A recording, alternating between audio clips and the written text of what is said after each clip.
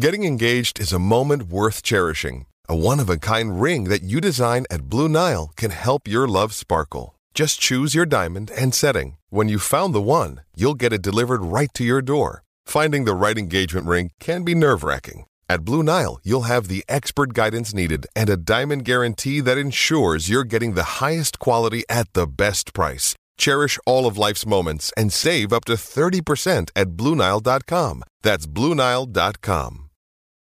It's only a kick, a jump, a block. It's only a serve. It's only a tackle, a run. It's only for the fans. After all, it's only pressure. You got this. Adidas.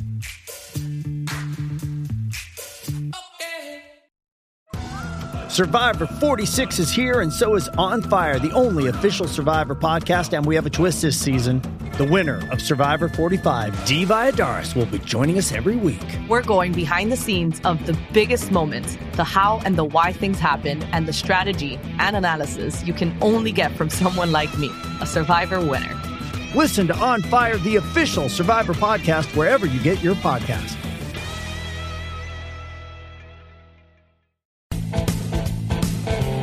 Say about that? Well, I sure was a good night. Yeah. So big. Yeah. That's good. Bullshit. Welcome to Wrestle. Hey. World title now.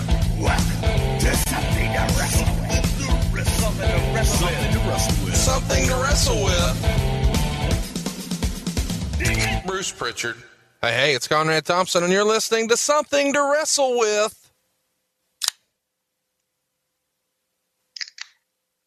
Bruce Pritchard. Bruce, what's going on, man? How are you? As you take a big old swig. There it is. Roll Tide. You timed that just right, didn't you? I like it. Well, I kind of was shocked. You knew we were going to be talking, but you still chugged anyway. So I'll do it now too. Well, I was waiting for the long, obnoxious pause in which I would have time to, hell, I could drink the whole damn thing. Yeah, I hear it doesn't take you very long. Speaking of not taking very long, this topic today didn't win a poll. We actually promised you Hogan 88 back around WrestleMania time. Some terrible storms took over the state of Texas that week, and we weren't able to get the entire Hogan story out there. So we're making a little bit of a two-parter. If you haven't already, go check out Hogan 87 in the archives. And to start today's show, you heard a commercial for the $1 Million Man episode. We're going to be talking a lot about Ted DiBiase today, and if you'd like to go ahead and hear the rest of this story, we recommend the $1 Million Man episode. And, of course, the Mega Powers, one of my very favorite stories from Hulk Hogan and the Macho Man from 1988 over to 1989, how it came together, how it exploded, and one of the very early Pritchard shows. It's available in the archives as well. But we didn't do a poll this week because as people are listening to this right now, Bruce, you are on your way back from India for Impact Wrestling. Do I have that right? For to be, yes, very much so. Oh, man, I hope nobody in India is listening. Do you think we have listeners in India? Oh, no, I know for a fact that we do. They love Something to Wrestle With in India, and they love the Mr. Conrad. Oh, I'm not doing that. Mr. Conrad is not doing that. Hey, Conrad. Oh, gosh. Maybe I do phone center for First Family. Oh, if you haven't already, check out last week's Eric Bischoff episode. At the end of the show, Matt Coon put together something awesome. It's Punjabi Boss Man, the theme song.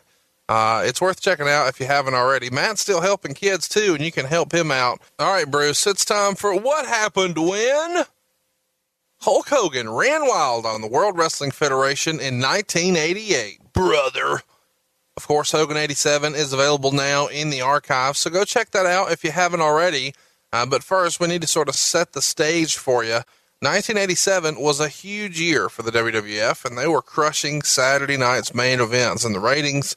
They had their famous Piledriver album, of course, the biggest WrestleMania of all time, and it had Hogan Andre in the main event. And towards the end of the year, as we covered, the WWF created the Survivor Series pay-per-view to try to squash Jim Crockett Promotions Starrcade. And we close 87 with the WWF drawing huge houses everywhere. Bruce, it's hard to believe, but 1988 was nearly 30 years ago. How old do you feel right now, Bruce? Fuck you, Conrad. Well, let me try for a safer answer here. The number 2 and the number 3 events of the WWE each year are historically what, Bruce? Well, now it's probably SummerSlam and Royal Rumble. There you go. And both of those were curated in 1988.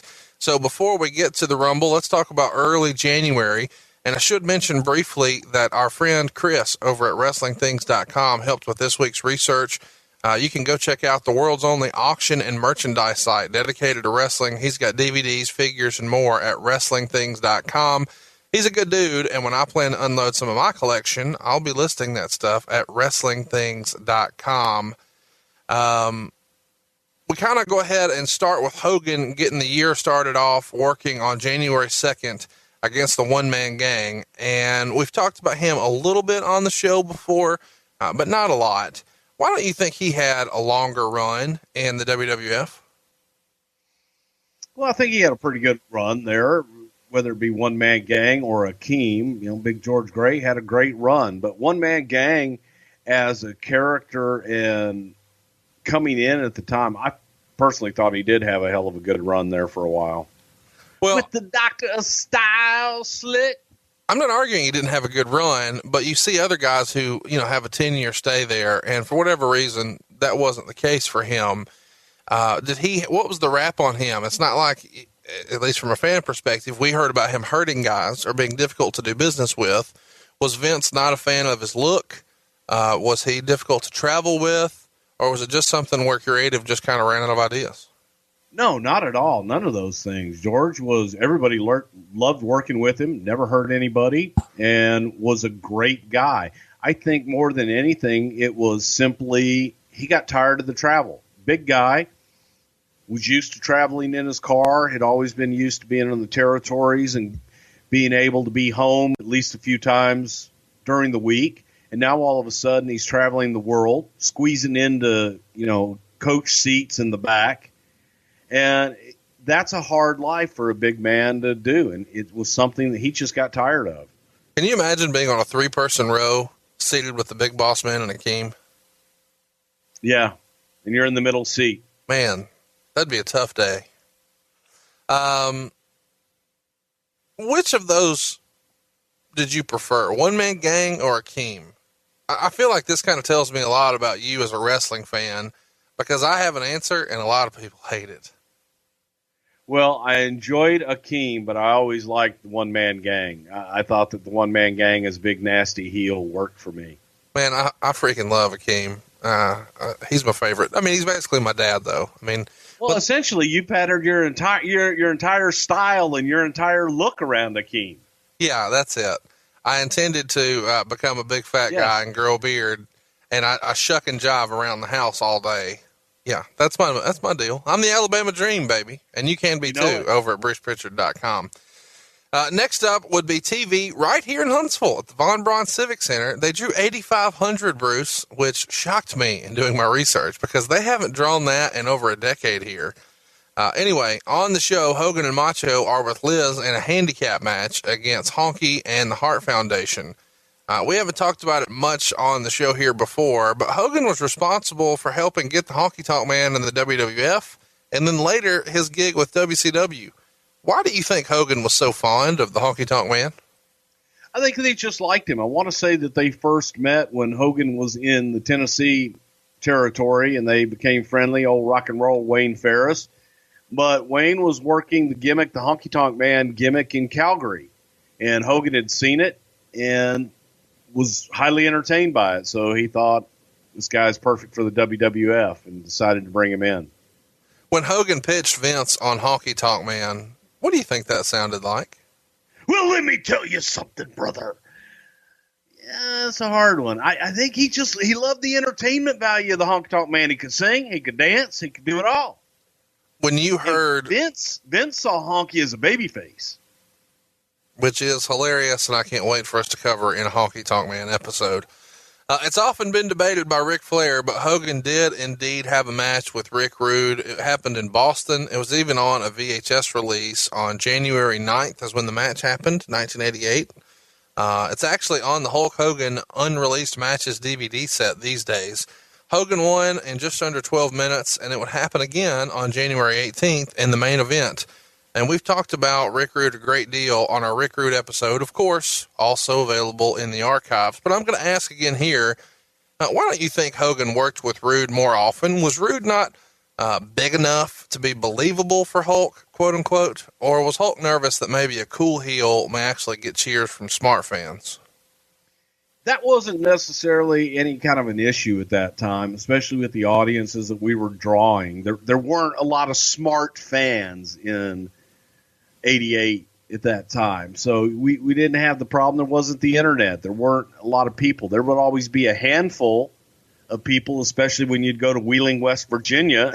There was a group of people there that liked to heckle, I guess, if you want to say that, like to heckle the baby faces, things of that nature. But that was never really an issue. We never really worried about the heel being more popular than Hulk Hogan. Not until much later did that even become an issue. I just think it was more a clash of styles, and simply Hogan had other people to work with at the time.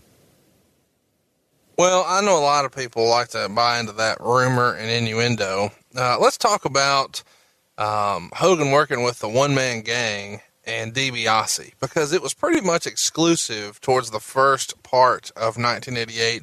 He worked all the house shows against either one-man gang or DiBiase. We've covered before that Hogan loved working against a big, nasty monster heel, but just how hot of a heel was this $1 Million Man character in early 1988? He was on a scale of 1 to 10. He was probably an 11. DiBiase was red hot coming in, and Ted played the part to perfection. And of course, we discussed that in the archives of the $1 Million Man podcast that we have. And Teddy was just so damn good at being a heel. He was a big guy. He had the entourage of Virgil and also Andre for a part of that time. So Ted could carry heat, wasn't afraid of heat, and was able to make Hogan look like $1 million every time they were in the ring. So let's talk about the Royal Rumble. You guys did essentially 3 practice runs of this in Rochester, Buffalo, and Landover in the week leading up to the first Rumble. That took place, of course, in Hamilton, Ontario, Canada. We know the last one had 30 men, and all 3 were won by Don Morocco. This is essentially to work the bugs out before the big show, right? That's why you do a match like this ahead of time? It was simply done to be able to let guys get used to it a little bit. Yeah. But we also wanted to see if the attraction would draw. And we really didn't know because you had no visual to back it up. I think we had done one before that they had tried, and then going into Hamilton when we were going to do the USA special, booked several just so everybody could kind of get used to the concept. The other 2 of those, not the 30-man, but the other 2 that Morocco won were called Bunkhouse Battle Royals. And Bruce, I know you're going to deny this, but this has to be in response to the Bunkhouse Stampede Battle Royals that Dusty Rhodes had booked himself in. And he won all of them for Jim Crockett in 85, 86, and 87. And they're actually doing a Bunkhouse Stampede pay-per-view here on January 24th, 1988, the same day as the Royal Rumble, in the WWF's backyard of Uniondale, New York. What was the common thinking about JCP running their first non-Starrcade pay-per-view and then doing it in New York? Well, I think it was a sign of war and them being a lot more aggressive coming after us and trying to come into our backyard. But as I say that, you got to preface it with whose backyard is what, whose front yard is what. We're in the United States of America, and you have the freedom to go out and operate wherever the hell you want to. So they had every right to go in there, but for us, it was kind of like, okay, that's the first declaration of war. They couldn't get into the Garden, so they went into the next building that they could get into in New York, which was Long Island. Do you realize how silly what you just said was? They were doing a pay-per-view called Starrcade just 2 months prior to this, and you guys created and ran Survivor Series head-to-head and made the cable systems choose, and you think them running a pay-per-view in New York 2 months later is a declaration of war? Yeah, we didn't run our pay-per-view in Charlotte, North Carolina, or Atlanta, Georgia. You're in it head-to-head on pay-per-view across the nation and strong-arm the pay-per-view companies. Okay. You know how inconsistent you are sometimes. Just a minute ago, you said there is no front yard, backyard. It's America. It's the United States. And then it is America. It is the United States. That's why I said it. I was making that very point you're trying to make right now. You can run wherever the hell you want to. But then you just said backyard. We didn't run in Charlotte. Well, no, that was considered our backyard. But I'm saying that they came into what was traditionally a WWF market to run their first pay-per-view. We didn't go into a traditionally WCW or NWA market to run our first Survivor Series. Why in the house shows were those called bunkhouse battle royals instead of I just? have no idea. It's got to be because of bunkhouse stampede. It has to be. No, because I tell you, from that probably was just simply something that either the marketing people did or that Howard came up with and hypothetically threw out there. If Impact decided to run a Regal Rumble, people wouldn't say that that's ripping off the WWF? I think they would. Of course they would. Pat Patterson is often credited with the creation of the Royal Rumble. When and how did that come about? Do you remember the details of the concept, the pitch, or the planning that you can share with us? Because most people listening to this have it as one of their very favorite pay-per-views. It was just an idea that Pat had to basically do a reverse battle royal where you start off with two guys and you add guys as the match goes on. Where in a traditional battle royal, you start with everybody and it gets fewer and fewer as the battle goes on. It was just a crazy idea that Pat had, and he was very passionate about it. And finally, it came into realization. It died the first time that they did it. Yeah, didn't do well. That's what I wanted to ask you about. The concept existed prior to this bunkhouse pay-per-view being announced, right? This wasn't. This was just the right time to debut it. It's not like Vince got everybody together and said, think of an attraction to counteract bunkhouse stampede, right? No. This was something that they had tried before, and it was a unique concept that it just didn't work. And it was the first time, not a lot of promotion. Maybe they didn't really think it out. And this was an opportunity to try it out again. And let's try and get the bugs out of it. Let's do several of them, get the bugs out of it, and then do it on the USA special. But it was designed to be something different, kind of like Survivor Series was teams of five strive to survive. This was another concept match that was unique and not just one-on-one matchups. Hypothetically, were you there when this first pitch happened? I'm a little confused based on the way you worded that because you said they instead of we. And normally you say we tried it, but there you said they. Did they try this pre-Bruce? Oh, yeah. And this was basically when Vince and Pat were doing all of the creative and I was doing TV. I actually wrote this. The Royal Rumble special on USA was the first live television that I ever wrote 100% by myself. And of course, primetime and everything else that we had done up until that point was all taped, and the pay-per-view itself, WrestleMania 4 and Survivor Series and all that. Those were pay-per-views, but this was the first live TV that I had ever written. That's pretty cool that we're actually talking about that now. I can't wait for us to cover that at some point. I know you weren't there, but you know, that's what we do on this show. Hypothetically, if you were there to hear Pat pitch Vince this idea, what might that sound like? Well, actually, I was there when he pitched the idea, to do it here, and it was, the peasant, what you do is you take the battle royal, but we do it in reverse. Instead of starting with everybody, we only start with the two guys, and then every couple minutes, another guy come out, and then another guy come out, and then in the middle we go, hey, fuck you, douchebag, you're eliminated, get out, and then another guy come out, and then at the very end, you fill the fucking ring up with everybody, and then the match starts all over again until there's just one guy. I love you for that. That's why this show's so great. Thank you for that. I think sometimes history sort of forgets that this Royal Rumble that we all love was really just created to undermine Jim Crockett promotion and essentially sabotage their pay-per-view. The concept being, why pay money for their Battle Royal when this one is free on USA, right? It was also a way to be able to give USA Network something special because they were in competition with WTBS, and it was an opportunity for them to compete with TBS. And that's how they looked at it. It was a TBS and a Ted Turner product, even though it was owned by Jim Crockett at the time. He hadn't sold out to Turner completely. That USA was all in favor of, hey, no, let's run a special. Let's get the wrestling audience. So Vince calls USA and convinces them that this is the move to do it. And he's doing it from a wrestling standpoint, but he uses this TBS versus USA angle as a way to sell them on the concept. Sure.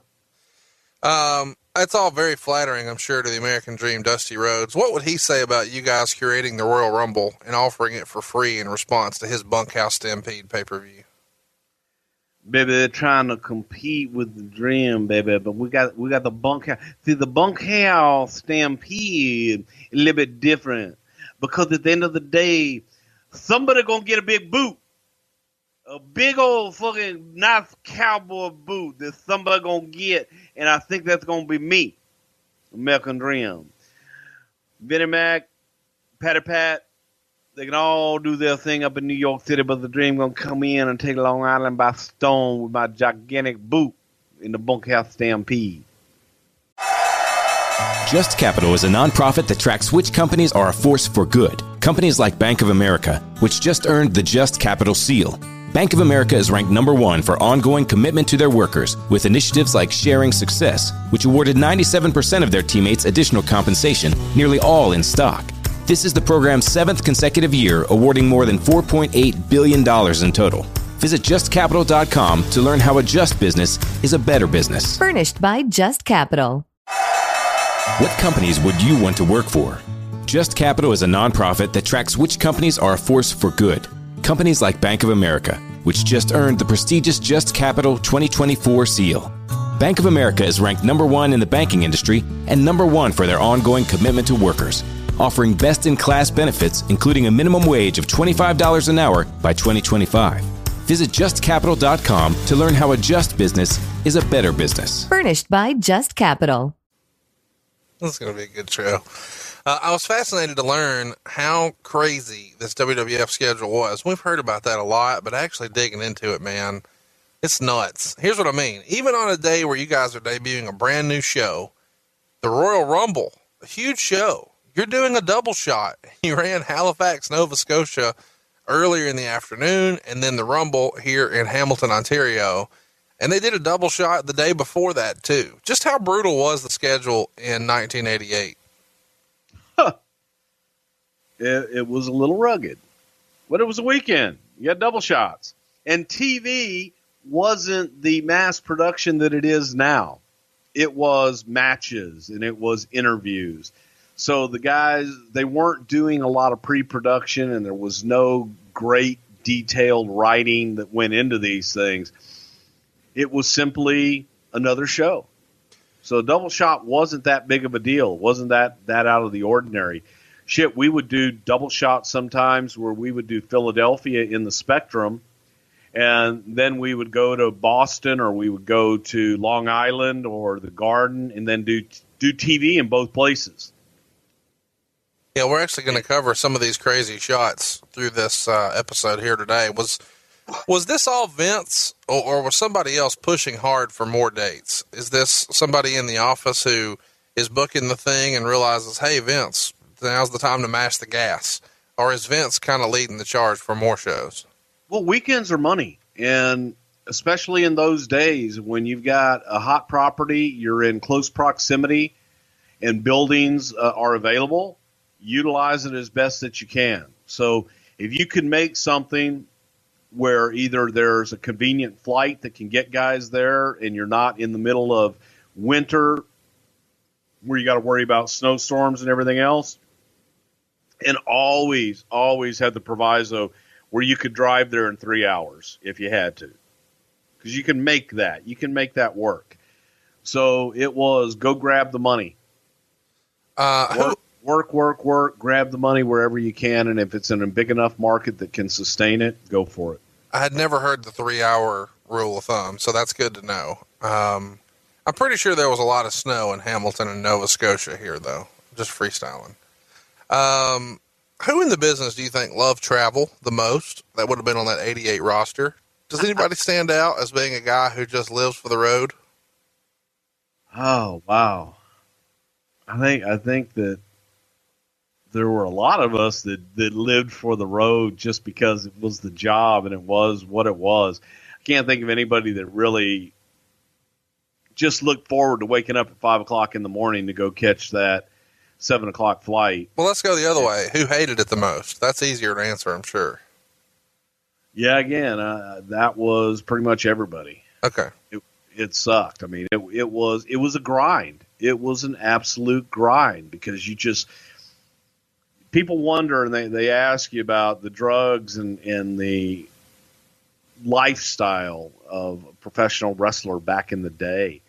And I hate to say drugs were a necessity, but they were an everyday part of our life because you took something to get up, and then you took something to keep going, and then at the end of the night, you needed something to wind yourself back down to get a couple of hours of sleep, to get up in the morning to take something else to go do it all over again. And it became a vicious cycle. Now, listen, this is something we've not veered off into, but I'm so glad you brought it up and you did it the way you did. We're not going to celebrate or champion the use of or advocate any of the use of these drugs that we're talking about here today. But I'm just curious, when guys tell that story, and I've heard it many times, very similar to the way you just said it, they always use pronouns, pal. I mean, they're very broad. They don't ever get specific. And I don't want you to give a name, but when you're saying you take something to wake up, example. Oh, take a handful of ephedrine. Okay. Take a handful of speed, caffeine, man. Take a ton of ephedrine. Some guys snorted cocaine. And so you do that as soon as you wake up, and then you need something before you work out. What would that be? Same thing. And then you would, get ready for your match. Are you going to do anything there? Again, same thing, man. A lot of ephedrine, those white crosses, that the truckers always took. Yeah. A lot of that going on, a lot of speed. And then after the match, 12-pack of beer? After matches, man, yeah, you go grab a beer or maybe take some muscle relaxers and painkillers and smoke a few joints, and you got to wind down and relax. So we've heard in the 90s, people were big into somas. What was the big deal in the 80s as far as painkillers and muscle relaxers in the wrestling business? Probably pain pills, Percocets, and Vicodin? Vicodin. Well, I think Vicodin came a little bit after that. Vicodin probably came in the 90s. But it was Percocet was a big one. Meanie Greenies. It is funny. I was with a gentleman from the Major League Baseball last night, and I was talking to him about similar what we're talking about now. And he went through the list of the ball players. And no shit. Same conversation you and I are having right now. But him talking about Meanie Greenies and Quaaludes and the old drugs from the Quaaludes, late wow. 70s and early 80s that we did. And that was the way of life. Whatever was in vogue at the time, whatever would help ail you, man. And what would they take to wind them down at the end of the night after they've calmed down a little bit? They've had half rack of beer right before they go to bed. What's doing the trick in the 80s? Halcyon. God, what a diet, man. Yeah. I know that you're not ever one to play victim, but I'm curious, can you at least be honest? I mean, do you put any blame at all on the schedule for the substance abuse we would hear about years later? Obviously, there's freedom of choice, and these guys were big boys. But just a few minutes ago, you said, I hate to say it was a necessity, but it was just there every day. And that is a little bit of a cop-out. People could certainly choose to say no, as the Reagans would have wanted everybody to do in 88. But realistically, do you think that the schedule had any percentage of blame? Not an overwhelming, it's not all the schedule. It's 10% the schedule's fault. Can you give me that? Again, you got a choice. You got a choice. You don't have to do it. And you can get through it, and you can muscle your way on through it. Let me ask you this. There were those of us that we had a choice, and speaking for myself, I chose to just say, well, hell, if I take this, I'll feel better, so I'm going to take that. I don't want you to indict anybody and say, oh, this guy was all screwed up. Let's go the other way. Can you point to one person, and I'm not saying make a list of everybody. I want you to name one and only one who you know was clean as a whistle 24/7, never did shit but Diet Coke. George Gray, One Man Gang. There you go. Gorilla was supposed to be on commentary for this first Royal Rumble, but he had a mild heart attack. And there were probably a few of them, but there were that's probably more. There were probably more of us that were looking for help. But I've never known him to do anything. I don't think that the One Man Gang really was a one man gang, and he was the only clean person there. That's why I wanted to say we're just naming one, not all of them. Yeah. There's probably dozens or 4, but we're just going to name the one. Gorilla have a heart attack right before the Rumble. What happened on that deal? I think it was just a scare. I don't know that it was a full blown heart attack. I think it was just a scare. Okay. So we see Hulk Hogan and Andre the Giant do their contract signing for their return match, and this happens at the Royal Rumble, the USA special we're talking about. And this match is going to happen on February the 5th for NBC's main event. Bruce, as far as you remember, and this, I could be wrong here, but I think this is the first time a contract signing was done inside a WWF ring. Do I have that right? Do you remember whose idea this was? I believe so. The whole idea behind the Royal Rumble show itself was to do other things other than just wrestling matches. We didn't want to present a wrestling show. We wanted to present a USA special, the Royal Rumble, that was themed in concept. That's why we had the contract signing. That's why we had the Dino Bravo bench press contest, and then the Royal Rumble match itself to give the show a unique feel. So instead of doing a traditional contract signing, put it in the ring.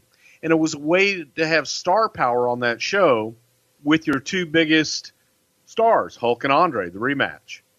Get them on the show. And by doing it in the ring, it presented an aura of, well, anything can happen. You could have physicality. This thing could blow up. Right. Do you remember whose idea it was to put it in the ring? Because obviously it worked out. They're still doing it in every promotion all these years later. Either Vince or Pat. How would Vince explain the difference between Saturday night's main event and the main event? One's alive, one's not. The main event was live in prime time. I know what you want. Damn, don't fucking wait. Hang on. How would Vince say it? God damn it! The main event is live and in prime time, and Saturday night's main event is a entertainment spectacular on Saturday night, late night TV. Thank you. Was that so hard? Listen, put that fucking ball on your nose and dance, Seal. Come on. I don't have it. That red ball nose day was the other day, and I had my red ball nose, but my son took it away. And wait, hang on. Your son put red balls on your nose? Yeah, it was a red nose ball. Wait, so you shaved him a week ago, and this week he's putting his ball. What are you doing over there? Shucky ducky quack quack. Roll Tide. The very next night, the WWF sold out Madison Square Garden for 19,750 fans to see Hulk Hogan and Bam Bam Bigelow tag against Ted DiBiase and Virgil.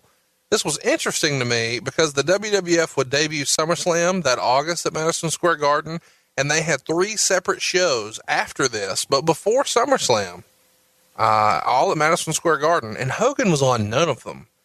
Why don't you think Hogan was booked at the home arena for any of those 3 shots in between? Probably simply because he was either somewhere else or just give him some time off and rest him for the market. So when we came back at SummerSlam, we were going to be guaranteed a sellout with Hogan being there. I don't know why, but stuff like that fascinates me. It seems like, your biggest star, your biggest town, your most special arena. Nah, don't book him. Pass. I also found it weird that Hulk didn't work Baltimore in 1988. That's always been a pretty good town for you guys, but for whatever reason, he didn't work the Baltimore arena. What's the scoop on that? You got any insight as to why Hulk avoided Baltimore in 88? I have no idea. Just probably didn't work out on his bookings. I don't know if it was Did we run Washington, D.C. with him there? That's probably why. The day after Madison Square Garden sells out, they sell out Hershey with Andre and DiBiase taking on Hogan and Bigelow. Was there like a rule of thumb here in 88 of how you booked Andre in alternating nights? It feels like when I did my research, most of the time, with one exception throughout the entire year, it would be like work a show Friday, off on Saturday, work a show Sunday, off on Monday. Now, that doesn't mean he wasn't there. He was just outside the ring. But as far as putting the tights on, stepping through the ropes, that only happened in alternating nights in 88. That was to be able to give Andre a rest and not have him go out. He couldn't compete every night. For him to get up and literally get dressed and in his gear and put his boots on and get in the ring and do all of that was something he could not do every night. If Andre asked for the night off, what might that sound like? No work, boss. The is what makes it. All right, this is what everybody tuned in to hear. February 5th, 1988. This coming February, man, it's the 30th anniversary of this iconic night in the history of the wrestling business. I say iconic for many reasons. We're going to get into all of them here. It's NBC's main event from Indianapolis. And despite the wrestling lore, the show didn't sell out, which just amazes me, especially in hindsight. It was a Friday night. It was Hogan Andre, and it was less than a year after WrestleMania 3. But if you look at pictures from that night, you'll see a ton of empty seats in the upper deck. And you specifically see this if you ever come across a picture of Andre with the world title over his shoulder. Look over his shoulder. Tons of empty seats. Why don't you think this show sold out, Bruce? Maybe they just didn't want to see the match. I don't know. Isn't that weird, though? The biggest match in history. Was Indy a soft market for you guys at this time, or was it just, hey, I just saw that, I don't need to see it again? Well, they didn't just see it. I think that everybody anticipated that no matter where you put that attraction, that it would have sold out. Yeah, I mean, I would think so. So what do you think gets the blame, so to speak? People just didn't want to see it. I mean, it's that simple. And there was shitty weather that night. That I do remember. Okay. We actually had people that were stranded in Indy for a couple days beyond that couldn't get out. We got out. We actually had a charter. We were able to get out that night. And it's worth mentioning, and I feel like this gets overlooked a lot. In 88, the business was different than it is now. There was significant walk-up business in 88, right? There was, and the weather was god-awful horrible. However, I mean, I still would have thought that attraction would have sold the damn thing out in advance. Sure. I think everybody thinks that. Me in hindsight especially. First of all, this is big for a lot of reasons. Number one, it's on NBC. Number two, it's a weeknight. Number three, it's prime time. And maybe biggest of all, this is the first time in 33 years wrestling has been on network TV during prime time. How big of a deal was this to Vince and Dick Ebersol? Huge. Absolutely huge. Because this was an opportunity to show them. We were doing great ratings with Saturday Night's Main Event in the off week that Saturday Night Live would take back in those days. We would run Saturday Night's Main Event once a month and do those specials. So they did great numbers in that time slot. They felt that if you put us in a primetime slot, and traditionally Friday night is not a good night for ratings. It's not a good television night. Right. Not a lot of eyeballs watching TV. So put us on Friday, allow us to show you what we can do. We felt that we could bring eyeballs to the TV with this attraction, and we did. And it did work. But it was a big deal. And the hope was that the network would see this and we would possibly get more primetime exposure for the product. So we're about 3 years into this Saturday night's main event relationship with NBC at this point for the World Wrestling Federation. What was Ebersol's involvement? I mean, as far as the card, the script, the production, the performers themselves, talk us through that. Dick was very hands-on, and Dick was the one who introduced a lot of that heavy scripting into the WWF. Dick was the one who instituted a lot of the production values that you see today in WWE. So he was very hands-on and was always teaching and coming up with new and different ways to show us how to produce television. I learned, I can't even begin to tell you how much I learned television-wise from Dick Ebersol. Where Vince McMahon is a genius in the wrestling business, Dick Ebersol to me was a genius in the television business. Absolutely pure genius. He knew what the hell he was doing, knew how to get what he wanted, but he was opinionated. He would speak up. He and Vince would go back and forth. Dick had his staff of people that wrote scripts and for Saturday night's main event. Dick brought in his director and his producer, and there were a lot of people working hand in hand, but Dick had a heavy hand in the Saturday night main event productions. Besides Hogan, who were some of Ebersol's pet projects for these shows? God, he loved Randy Savage and Elizabeth. He enjoyed Honky Tonk Man. I'm glad you mentioned Randy and Liz because I've got a follow-up to that. But who else did he enjoy besides them and Honky? Anything with Bobby Heenan. Mm-hmm. You know, the normal guys that you think would be television stars. Yeah.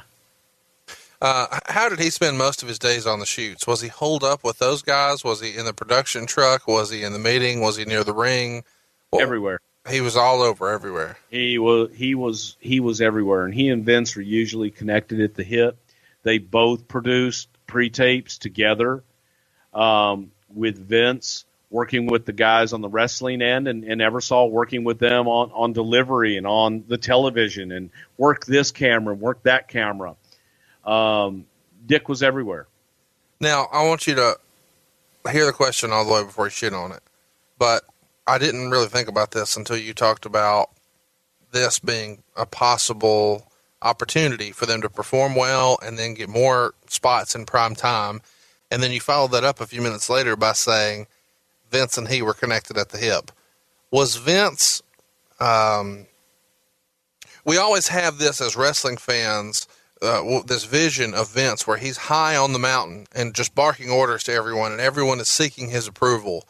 The way you laid those two sentences out, although they weren't together, it makes it feel as if Vince kind of had the roles reversed on him a little bit, and he desperately wanted to make Dick Ebersol happy here, and he was looking for his approval in the show in an effort to further the company for the greater good, not on some weak bitch shit. I'm not saying that, but just, hey, this is good for everybody, and I'm going to do what it takes to make it happen, and I'm going to do what it takes to make Dick dig this.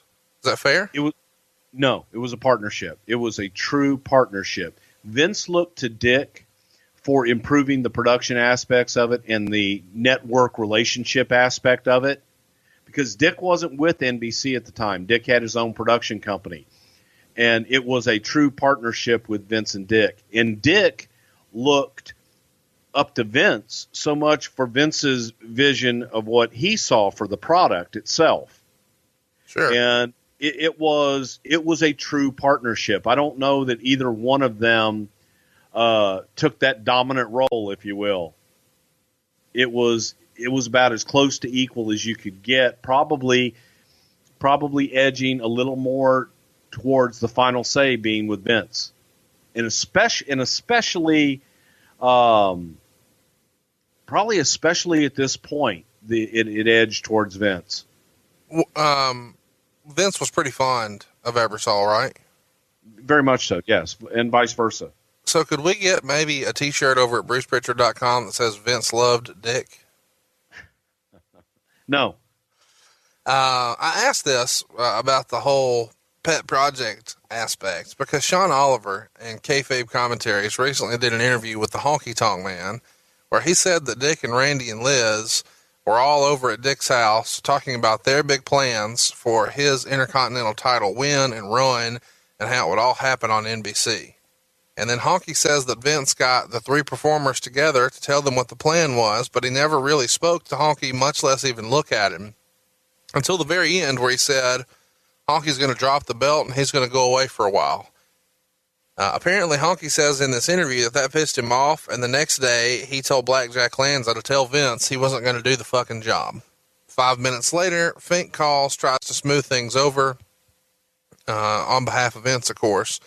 And then by the time Vince actually calls him, Honky says he's already talked to Jim Barnett for advice and to secure a spot down south since he thinks Vince is about to kill his character. Vince comes unglued, and then eventually Honky reveals that Barnett had told him this NBC special is going to be the biggest thing in the business, and whatever he does, don't lose on that show. So he says all of this to Vince. Vince blows a gasket, and Honky says something like, well, come to Memphis and beat me for it then. Eventually, they agree that he won't quit, but Honky does this as a concession for McMahon agreeing to not have him lose on TV. So Honky's not going to lose on TV, and he didn't. More details of this are available in our Mega Powers episode, available now in the archives. But what say you, Bruce? Is this how you remember going down? I don't know. I wasn't there for any of those meetings with Honky Tonk Man and Vince or Howard calling him. I heard the same stories that you have heard. I know that Vince figured that what he wanted to do, especially at this point in the game, was where he wanted to go with Randy in the championship.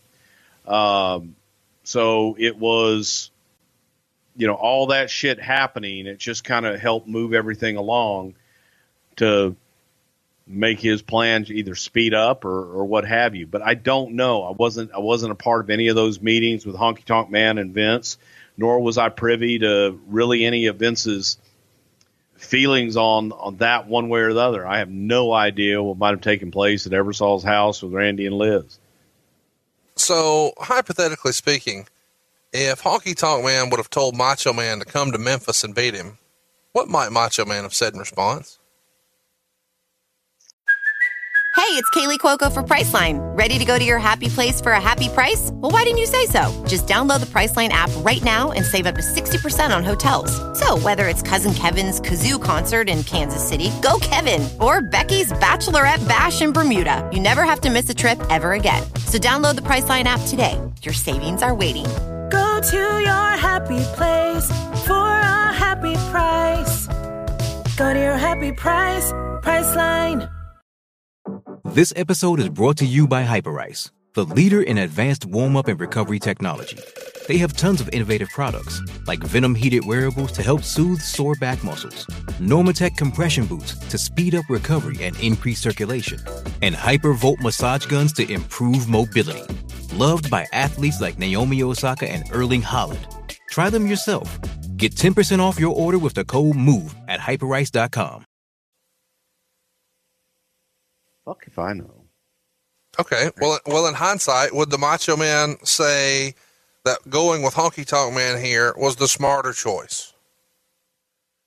Yeah. The Macho Man became the world champion. Take a deep breath there, Bruce. You have earned it, and you're going to earn a great deal at dollarshaveclub.com/wrestle. I do think it was a smarter choice for them to keep the belt on Honky Tonk Man. Had they not done that, would we have seen the Warrior get his big pop and his big push? Would we have seen the Mega Powers explode? Everything could have been a lot different, and I'm really glad it worked out the way it did. I'm curious, how hard did Ebersol have to champion, quote unquote, the WWF to get the rest of NBC behind doing this show in prime time? This feels like something that some of those stuffy TV executives would have wanted to avoid completely, right? Well, the success of Saturday Night Main Event, that helped. They were doing great ratings. They were doing better ratings than Saturday Night Live at the time. So they had a hot commodity. It was actually kind of an easy sell to at least get them to try it and experiment with it. And Friday was a good night. The fact that WWF was willing to go on Friday They were happy. It was kind of a no-brainer for NBC, in my opinion. So let me ask you this. Do you recall there being a narrative already in 1988 that we can't sell advertising for wrestling? Was that an issue already then? As fans, we always hear that wrestling does great ratings, but it doesn't command the high ad rates that maybe it should. Was that the rap already in 1988? For yes and no. That's funny, because I say yes and no because for the syndicated shows, those were fully sponsored and those ads were selling. And especially at that time, they were doing well. But for a network, for example, the cable network and for NBC, yeah, they always use that excuse. I can't sell wrestling. People don't want to advertise on wrestling. Now, in fairness, though, when you're saying a syndicated show, you're usually talking about a less desirable Saturday, Sunday morning spot as compared to primetime television on a network. Well, for certain companies, though, that Saturday morning and Sunday morning time slot is very desirable. Oh, no, I'm not knocking that. Especially when you're marketing to kids. No, I totally get that. But I'm just saying you don't have that same marketing to kids Friday night at 11. Correct. In your opinion, was Ebersol more concerned with the product and ratings or ad sales? It feels like he's more of a product and ratings guy and then lets the sales take care of themselves. Well, we had nothing to do with the sales, though. It was a rights deal as far as I can remember, and Ebersol was more concerned with the product and the overall presentation. Did you ever hear, just for comparison, how the Saturday Night Live ad rates compared to Saturday Night's Main Events ad rates? No clue. Before we get to the actual storyline, I want to mention that the show wound up getting a 15.2 rating. I'll say that again, because everybody has probably been paying attention to the Raw rating lately. The show got a 15.2 rating. That's roughly 33 million viewers. You guys have to be tickled with that, right? What was the reaction when those numbers come in? Euphoria. I'm sure.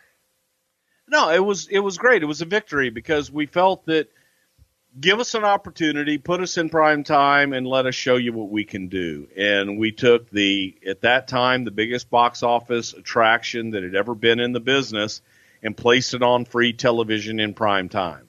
If it hadn't have done that number, a lot of people would have been shaking their heads. Well, I want to talk a little bit about what I don't understand about wrestling. And I know you're going to say, well, that's a lot. We don't have that long. I got it. But how do we interpret this setting a TV record here, but then not selling out the live arena? Like on the one hand, we started this by talking about all the empty seats and saying, well, maybe they just didn't want to see it. But then nationally, it's huge. 33 million folks. Talk me through this. Help me understand. How is that possible? There could be 1,000,001 excuses in the world, but the new gas station opened up down the street. Isn't that crazy when you think about it, though? I mean, this makes no rhyme or reason for how nationally it's the biggest thing ever, 33 million people, but you can't get 15,000 people there locally. That's crazy. Yes, it is. If this was such a huge success on TV, and clearly it was, 15.2, why didn't we get another one for a whole year? The next main event in prime time wouldn't be until February 3rd, 1989. Well, you got to listen to the networks, and you got to hear all these people give you all the different reasons why. You can do the same thing. That new gas station opened down the street.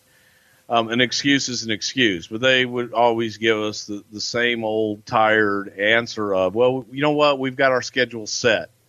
We've already set our schedules. We've got our shows. We have our network primetime shows that are already set all the way into, through next fall. We can't possibly fit you in. So that tells me that someone at the station was not a fan of wrestling or had some sort of alternate bullshit reason, an excuse, we might even say, as to how the show got a 15.2 rating. Because if this is a ratings bonanza, the network would be champion. Hell, how many of these can we get? I mean, the network wants to push these down your throat. If something is doing big business, they do more of it, not less of it.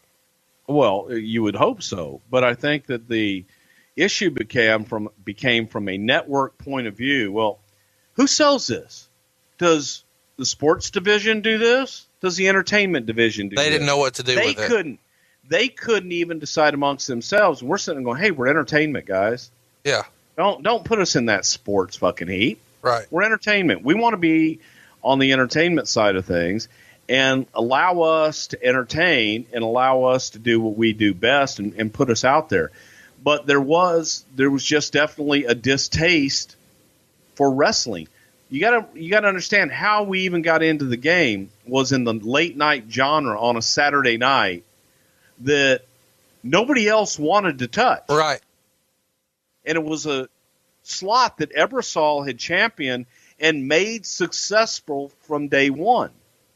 So because of Dick, they gave us that opportunity for, the Saturday night main event and made a go of it. It's just funny to me that it all came down to really, they didn't know what to do with you. I mean, it's like a football bat. Nobody knows what to do with it. And the success and the momentum lags a little bit just because the sales team doesn't know how to get their shit together as to who gets it. As a reminder, from 1987 in our episode there, the $1 Million Man wanted to buy the World Wrestling Federation Championship from Hulk Hogan. Hogan, of course, the great good guy he is, he refuses. So now DiBiase gets creative and instead buys the contract for Andre the Giant from Bobby the Brain Heenan. So the new plan is for the $1 Million Man to have Andre the Giant beat Hulk Hogan for the title and then just give him the title live on NBC's Main Event. And the $1 Million Man and his bodyguard Virgil plan to accompany Andre to ringside for the match as well. Before we move on here, I'm curious, Bruce, did Bobby Heenan care one way or another about no longer being paired with Andre? It was such a big part of Andre's career up to that point. I mean, at the high point, WrestleMania 3, Bobby's right by his side. And now less than a year later, that's not really the case. Did Bobby care one way or another at this point? Well, Bobby knew that he was still going to be a part of that package and that this was just simply an angle and a part-time deal. So Bobby didn't care. Bobby cared about getting a check every week. Well, roll tide on that.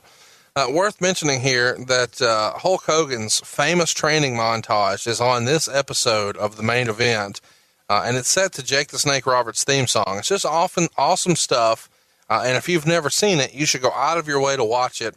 It's basically everything that's right with the 80s. It's on YouTube if you want to look up Hulk Hogan Gym circa 1987. All right, we're going to nerd out here for a minute, Bruce. Another icon of the wrestling industry debuts here on this show, and it's the new world title. Before the match, Hogan is backstage doing a promo with Mean Gene, and he's wearing his world title that many fans refer to as the Hogan 86 or Hogan 87 because he had two very similar belts. You probably remember this belt I'm talking about best from his match with Andre at WrestleMania 3. Anyway, just moments after this backstage promo, Hogan busts through the curtain at Market Square Arena, and he's got on a different belt. And this is the one you probably remember more with Bret Hart or Shawn Michaels. It's the most iconic world title design in WWF history, at least in my worldview. It's called the Winged Eagle amongst belt fans, and it's dual-plated here with both nickel and gold, and lots of extra attention to detail is paid. There was even a logo plate that said WWF Champion before the snaps, and there were three guys who had custom logo plates designed: Hulk Hogan, the Ultimate Warrior, and Macho Man. I realize this is next-level detail here, but I love this belt. Bruce, do you remember who would have tasked Reggie Parks with creating this new world title that debuted here on this show? At that time, that would have been Terry Garvin, who was dealing with Reggie and getting the belts. Did Vince pay much attention to belts or have strong opinions one way or another about any belt in particular that you can remember? Not that I can remember, no. Did Reggie hand deliver it here in Indianapolis that day, or the backstage promos done a different day? I ask because I've always been curious how Hogan has one belt on backstage for the promo, but then another on his way to a ring. So it either has to be different days. They were just done earlier in the day. So the belt got delivered later in the day. I have no idea. Okay. I couldn't tell you. I realize there's a lot of questions about a belt, but I get to ask the questions here, damn it. Did anybody catch this? Because it seems like this lack of continuity would have been something in those days that Ebersol or McMahon would have paid a lot of attention to. It feels like a detail that maybe even would have pissed off Vince. Oh my God! There was so much attention to detail from Polaroids of when guys did their pre-tapes earlier in the day that they had someone at Gorilla basically quality checking, looking at their Polaroid and looking at the guys before they went out if they had just done a promo and were going out to the ring. So how does the belt being totally different slip through? Obviously, someone didn't notice. They just saw the gold belt and thought, there it is. There it is, yeah. Not that many people pay attention to that shit. Well, I guess I'm one of the weird ones. The start of the match has both Ted and Virgil involved physically with Hulk, beating them both up. And then they're obviously doing this to try to mask Andre's physical limitations. Is there any consideration at this point to do a title match on pay-per-view with Andre dropping the title to Hogan? I know that this is a babyface territory. You've told us that on old episodes. But it feels like a babyface chasing a monster heel for the big win is a formula we've seen work before in every other territory. Yeah, but it didn't work in New York, and they didn't like it in New York, so that really wasn't a consideration at that time. Vince was not a fan of having heel champions and wanted a hero babyface as the champion. So here's what we got in one of the most memorable and controversial finishes in WWF history. Andre pins Hogan to win the WWF title after about 9 minutes, even though Hulk's shoulder was obviously up by the count of 1 and right in front of the referee and on camera. Andre's given the belt and announced as the new WWF champion. Immediately after that, Gene Okerlund comes to the ring and interviews Andre, and he says, "This is no surprise. I told you I was going to win the World Tag Team Championship, and now I surrender the World Tag Team Championship to Ted DiBiase." So the belt goes from Andre's shoulder to around DiBiase's waist, and the $1 Million Man's plan has worked. He's bought his way into becoming the WWF World Champion after all.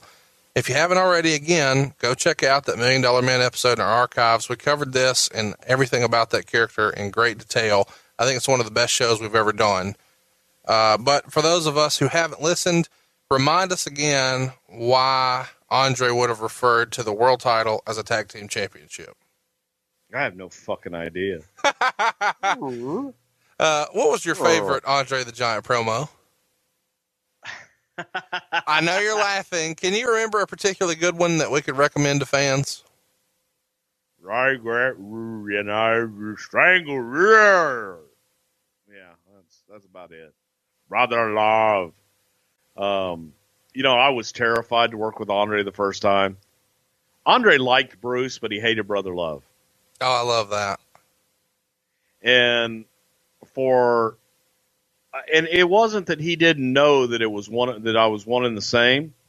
It's just that he really despised the Brother Love character. So much so that we had to have a sit down. It was almost childlike in a way, where Vince kind of explained to Andre, well, Bruce is Brother Love, but it's still just Bruce, boss. I don't like Brother Love. No, it wasn't that bad, but it was. Andre didn't like Brother Love. Who did? Hey, $1 Million Man, my benefactor. So eventually, Dave Hebner runs to the ring and starts arguing with another identical referee. Of course, we didn't know that at home. This is his brother Earl. The evil ref who counted Hulk down attacks the new ref and kicks him out of the ring, letting us at home know that he was the one who took the bribe from DiBiase to screw our champion out of the title. So the story is that DiBiase found someone to get plastic surgery to look like a WWF referee, put them into an official referee uniform, and paid them off to do this dirty count. Hulk realizes what's happened and military presses him and throws him out of the ring on the DiBiase and Virgil. If you go look at the tape, he threw him so hard, it looks like he completely misses everybody and just hits the floor. A few minutes later, we see Hogan backstage talking to Mean Gene about the controversial loss, and Hogan is wondering how much the multi-million-dollar man had to pay that ref to look exactly like the other ref. This was voted Pro Wrestling Illustrated's Match of the Year for 1988, but it was really the angle of the 80s, at least to me. Bruce, we talk a lot about the bad stuff here on this show, but man, this was like the best shit ever, was it not? Yeah, it was great. It was probably still to this day one of the best finishes and overall presentations I've ever seen. Whose idea was this evil referee gimmick, and how did it take until 1988 for it to actually happen? The Hebners had been refs since the 70s, so they'd been around a while, and this finish is one of those deals where you have twins, and it makes so much sense. It's really simple, but as a kid, man, this stuff just blew my mind. Now, though, even then especially, I have trouble telling Dave and Earl apart. As a kid, man, I just had no idea. Well, okay. Let me explain something to you here. I was working the gorilla position for this show and having the time to show out, get the commercials and so on, and let everybody know where we are time-wise and needed to know everything to kind of run shit. I didn't know the finish. I had no clue. So you didn't know that there was a twin referee? No. I knew that we were switching the title. Had you met That I knew. Had you met Dave and Earl Hebner before? I had obviously knew Dave. I'd never met Earl. Wow. I knew there was a twin. I knew there was Earl, but he worked for Jim Crockett. So that night, Earl's the one who refereed the match. And I'm talking to Earl right before he goes out for the match. And you think thinking it's Dave. Wow. I had no clue. That's awesome. And Vince had asked me that night. He pulled me off and said, "Paul, you got the finish for Hogan match?" I said, "No. I mean, I know we're switching the title and all that, but he says, do you want to know?" I said, "No, I don't. Do I need to know?" And he just smiled and said, "No."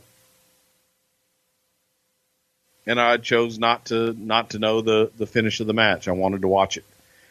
And it was just so friggin' good. That was one of those moments that was like, oh my God. How pleased was everyone when the angle was over? And by everyone, I mean Hogan, Andre, DiBiase, Pat, the Hebners, Dick, Vince, everybody. It was perfect. I mean, it was executed to perfection. So everybody was ecstatic. I remember coming back when Vince came back and he was in his tux and we were standing there and he was drinking a beer and I walked up to him and he just started laughing, shook his hand, gave me a hug. And it was like, that was one of the best things I'd ever seen. So here's a random question. What type of beer does Vince drink? What kind of question is that? I mean, he said he was drinking a beer. What type of beer is it? It's Miller Lite. Roll Tide. That's what I needed to hear. Hashtag it's Miller time. Let's talk briefly about the Hebners, and I'm sure we will cover them again in the future, long form, because we get lots of questions about their departure all the time, actually. But let's talk about their beginning first. They didn't come in together, so you said Dave came in first. They've been working since the 70s. After this angle is over, did they work in front of the cameras as the same guy? Meaning, was this ever acknowledged again that there's twins? Like, how long did it take before the audience was smartened up that this is Dave and this is Earl? It took a while. And here was the funny thing, because Dave was making the transition to be a behind-the-scenes road agent. And Earl was going to be the one that was actually going to be the referee. So for the longest time, Earl was the referee, but we referred to him and identified him as Dave Hebner, which I always just thought was kind of funny. But then eventually, you started seeing Dave in backstage segments and they identified him as Dave and then changed Earl to Earl. Any fun stories about working with Earl or Dave? We've heard a lot about them over the years, but we don't necessarily know a lot of the funny ha-ha, and it feels like those guys would have been the life of the party at different times or down for a good rib here or there. Just two great guys. You know who Earl and Dave reminded me of was Heckle and Jekyll. You know the cartoon, the magpies or whatever the hell they are? No, I have no idea what you're talking about. What is a Heckle and Jekyll? Heckle and Jekyll were these two magpies. They were twins. One was Heckle, one was Jekyll, and they used to just cause havoc. It was a cartoon in the 70s, and for whatever reason, I just always would see Heckle and Jekyll whenever I would see Earl and Dave together. But Man, the Hebners were a blast on the road. If you ever needed anything done, they could get it done. If you were ever looking for an ice-cold beer, you find a Hebner, you're going to find an ice-cold beer. And they had every in and out. They knew exactly where to stay, where the deals were, and where the fun was. Well, that's good to know. The day after the main event, the company did double shots in Boston and Philadelphia. You just talked about that a minute ago. Both times, Hogan would tag with Bigelow against DiBiase and Virgil. And on both shows, DiBiase wore the belt to the ring and was introduced as the WWF champion. It's also worth mentioning that the shows drew nearly 29,000 folks between them. Were you at these shows? And if so, what was the heat like for DiBiase? I was not. I was on that plane out of Indianapolis on Friday night after the show. Everybody else kind of got stuck in Indy with bad weather. Hogan worked a six-man with Savage and Steamboat against Honky and the Hart Foundation in Quebec 2 days later. Talk everyone through why Hogan was booked with middle-of-the-card baby faces in these tag matches so often. What middle-of-the-card baby faces? Well, I'm just saying, at the time, Steamboat was not positioned really high on the card. He was a year prior, but he's kind of on his way out here, and we would see this period kind of continue where he's with Bigelow, he's with Duggan, he's with Hercules. He would tag with guys who were kind of in that spot. He's not always tagging with, Randy Savage every week. No, it was Savage and Steamboat. So I think that both of those guys are both top main event guys. Then never mind. Fuck my question. Don't worry about it. Let's get caught up on semantics. We've all heard that Hogan had his favorites, whether it was opponents or partners. Do you recall Hogan ever specifically pushing back on anyone in particular? Was there one guy that he's like, can't do it, brother? He didn't want to work with Dustin Rhodes way back when, in 93. like 92. Yeah. Yeah. When we wanted to bring Dustin in and do something with Dustin just fresh as an opponent for Hogan, he didn't feel that was somebody that he really wanted to work with. It wasn't anything against Dustin. He just felt that he wasn't big enough and had the stature enough to work with Hogan. Bullshit. He didn't want to work with a young, blonde-haired, as tall as he is, babyface with a wrestling legacy. No. Okay. He looked at it. He looked at him. Dustin wasn't in the best of shape at the time. And he just felt that how am I going to sell his quote buggy whip arms against me, and just didn't feel that it was. And Dustin didn't look like a great athlete at the time. That's why we covered him up with the Goldust stuff. Yeah, I mean it's better that he worked against one man gang. You're right. Exactly. Big nasty bastard. Yeah, I mean why would he want to work with a little guy like him or Macho Man or DiBiase? On February 13th, we had Hogan tagging with Bigelow again, but this time we had Mad Dog Vachon in the corner against Andre and DiBiase. Who was Mad Dog close with in the office, if anyone? We saw him pop up here and there, even as late as 96. How does that booking come to be? It feels like a one-off. Well, we're probably in Des Moines here, right? Had to be somewhere in there because that's where Maurice lived at the time. And he was good friends with Pat Patterson, but also Vince. He was Mad Dog Vachon, for God's sakes, man. He was just, good God, vicious in the stories Mad Dog could tell. And he was a small guy, but he was one of the toughest human beings that I've ever met in my entire life. A legitimate, badass, amateur wrestler, fighter, just all around tough guy. Never backed down from a fight in his life. The next day, they're back in Pontiac, Michigan at the Silverdome, the site of WrestleMania 3. So, of course, they come back with Hogan and Bigelow on one side, DiBiase and Andre on the other side.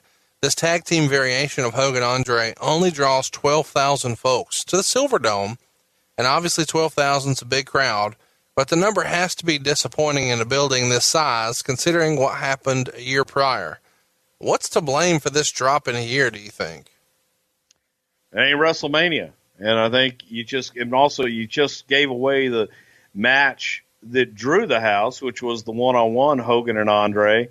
You just gave it away for free, right, on network television. So the question I have is, why book this giant building if you know all of that going in? Or it was probably cheap. Okay, there you go. They took that same match to Chicago the next night and then had back-to-back nights of TV tapings where Hogan didn't perform. The idea being, in order to see Hogan wrestle, you need to buy a ticket, right, Bruce? You damn right. On February 18th in the Meadowlands, Hogan would beat the Intercontinental Champion, the Honky Tonk Man, by DQ. And then he took a week off to come back on February 26th. There he would work Hollywood, Florida, right before intermission against the natural Butch Reed. A lot of fans may not get the connection, but why was Butch Reed working Hogan on this particular show in Florida? Because it's close to Hogan's home. Well, because Butch Reed's over in Florida. Well, that too. Golly. It's natural. I'll just do this by myself for the rest of the show if that's okay with you. Okay. I mean, good Lord. Florida Championship Wrestling, Butch Reed from Florida, he was drawing houses down there and doing great, having great matches. Yeah, that was a long time ago. That was a long-ass time ago. We're talking about a show that happened 29 years ago. I understand that, but Butch had left Florida like long before that and gone through Mid-South and then been in... Okay, then answer this, smarty. Why is Butch Reed working against Hulk Hogan in Florida? Because they wanted to see how Butch would do if people were buying him. Why didn't they do it in Detroit? Because Butch was over in Florida.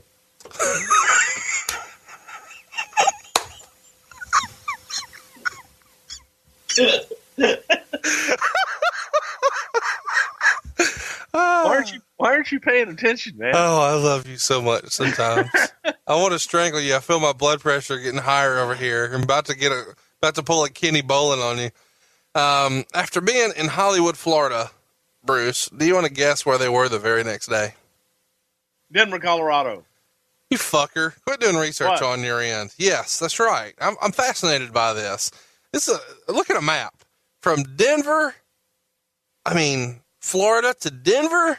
Listen, Ed Cohen wasn't the most popular guy amongst the boys. This is crazy to me. So he goes from working Butch Reed in Hollywood, Florida. Then he goes to Denver, Colorado for another sold-out show with Hogan Bigelow against Andre DiBiase. 2 days later, Virgil has Andre's spot in the tag match in Boise, Idaho. So they go Florida, Denver, Idaho. So my next question was going to be who booked this shit, but it's Ed Cohen. Yeah, and then from there they probably went to Bangor, Maine. No, and then back to Las Vegas, and then let's go to Chicago. If you walked into Ed Cohen's office back in the day, there was a gigantic map of the United States across from his desk, and there were darts all over the map. And because everybody joked that Ed just had a map of the United States and would throw darts at it and go, here's where we're going next. So he actually really and truly did in real life have a giant map of the United States with darts in it. Just to so piss people off. Would come by. Yeah, when the boys would come by, Ed, why the fuck are we going here? He goes, well, I threw the dart. A week later, they're at the Cow Palace in San Fran, again with Hogan working a tag, but this time it's with Jim Duggan against DiBiase and Virgil, and they did it again the very next night in LA too. We've talked a lot about local promoters on this show in older episodes. These shows on the West Coast were doing really well for you here in 88. Do you remember off the top of your head who the local promoters may have been for San Fran and LA? God, it changed over the years. I know later on Bob Cartago worked as one of the promoters in Northern California, so in the San Fran area, and Bob listens to the show actually still today. I forget who we used because LA was a market that we pretty much owned, and I don't really remember if that was somebody that was local or if that was someone from the office that actually would go into LA and run it for them. On March 7th, Hogan would work the Saturday night. Hogan would work the Saturday night's main event taping in Nashville. They sold out, quote unquote, 10,000 tickets, but it was reported it was heavily papered. Why don't you think Nashville was a hotter WWF market during this time? It feels like, during this run, Tennessee was not a huge draw for them. And I know that we all know, Vince took over all the territories, but do you remember there being a specific territory that was more difficult to crack than the others? Maybe Mid-Atlantic or Tennessee. Those areas seem to kind of struggle, but Texas, Minnesota, California, Florida, those did all very well, very quickly. Do I have that right? No. Okay. The hardest ones for him to crack, probably in this order, would have been Houston. I knew you were going to say that because you're a dickhead. No, but it was Houston. It was Mid-South, all the Wattses, New Orleans, Tulsa, Oklahoma City. Because we threw the book against him. I mean, we threw the book at him. We battled him.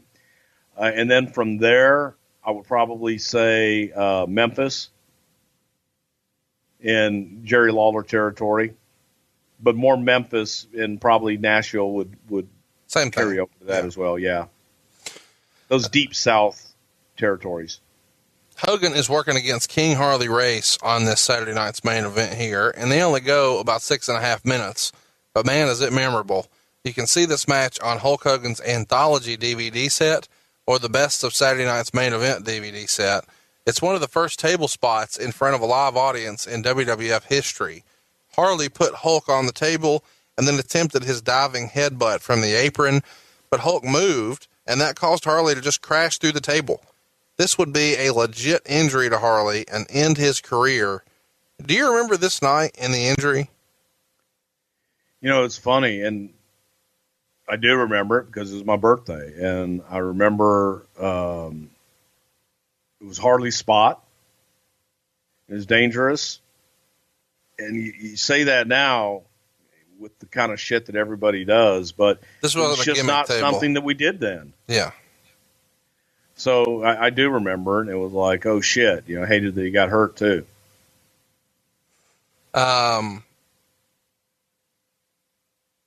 Does Vince take care of him? Yes.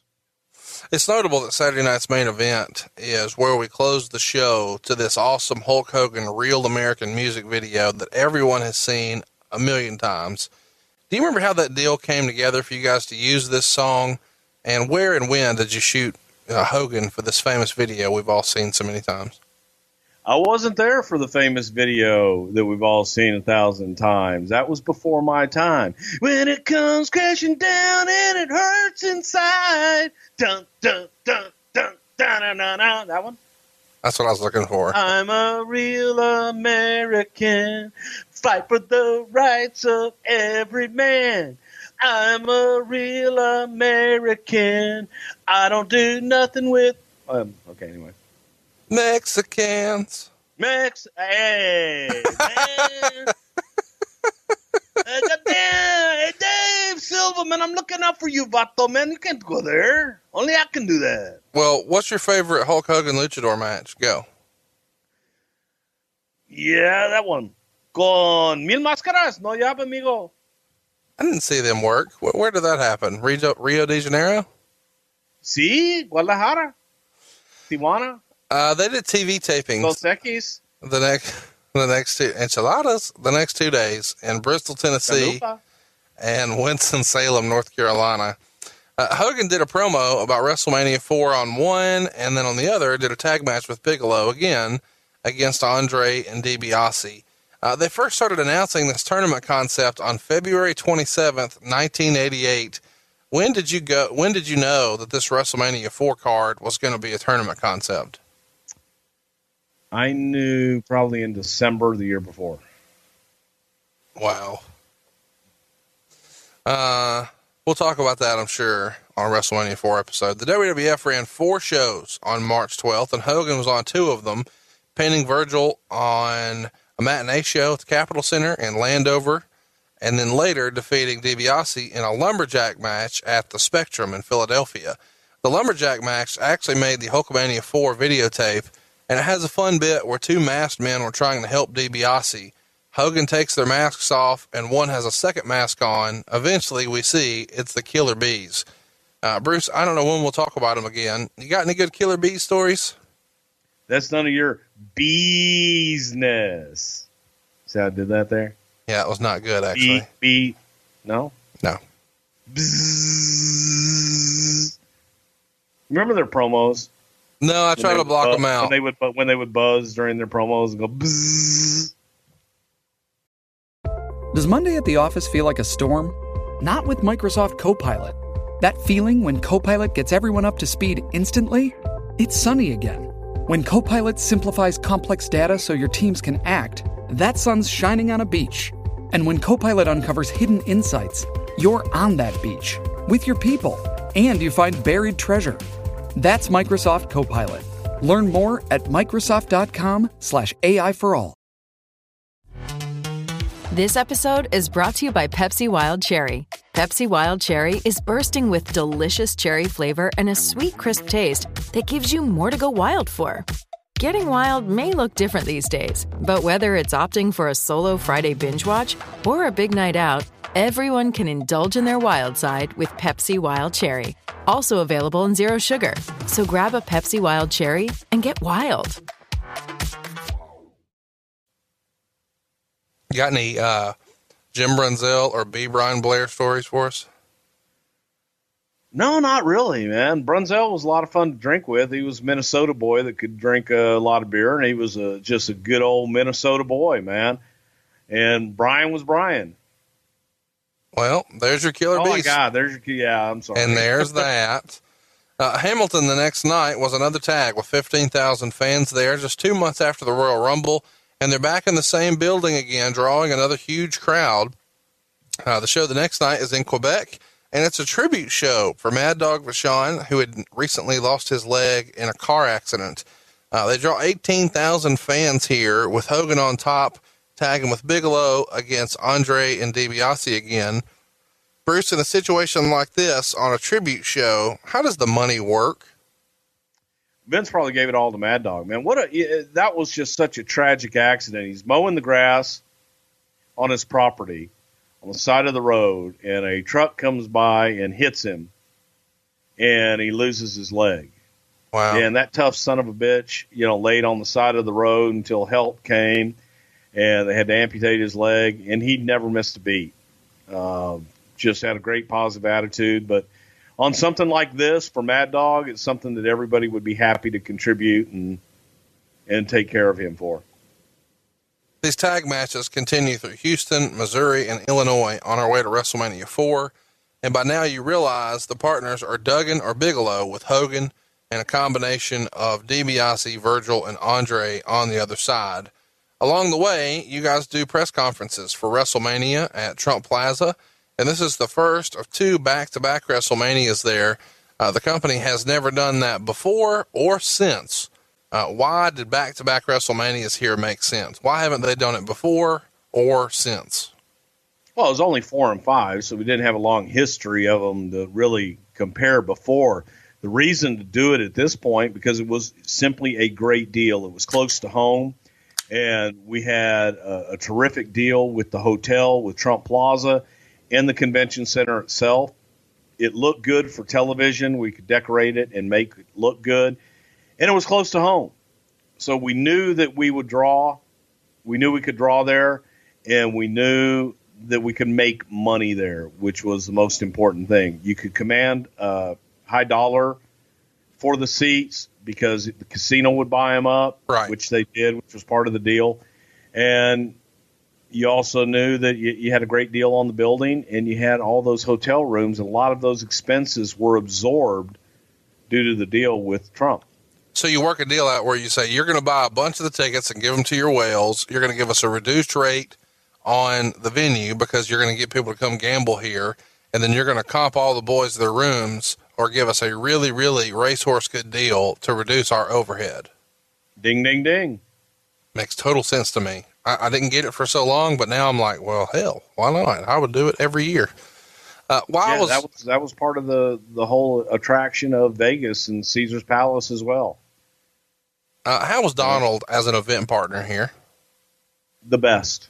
You really and truly could not ask for a better event partner. He was a publicity whore, so anything that you ever wanted him to do, he would do. Because if it was publicity for him and publicity for his properties and getting himself out in the public eye, he's in. And then rubbing, oh yeah, he's definitely in. But he was great. I mean, he made his people available. He loved Vince's promotional style. He really looked up to Vince and learned an awful lot from Vince, and vice versa. They clicked. They clicked right away. But Trump loved the spectacle. Do you hear yourself on this episode? What? Dick Ebersol, who ran NBC and revolutionized television, looked up to Vince McMahon. He was. And Donald Trump, the president of the United States, he just looked up to Vince McMahon. We all did.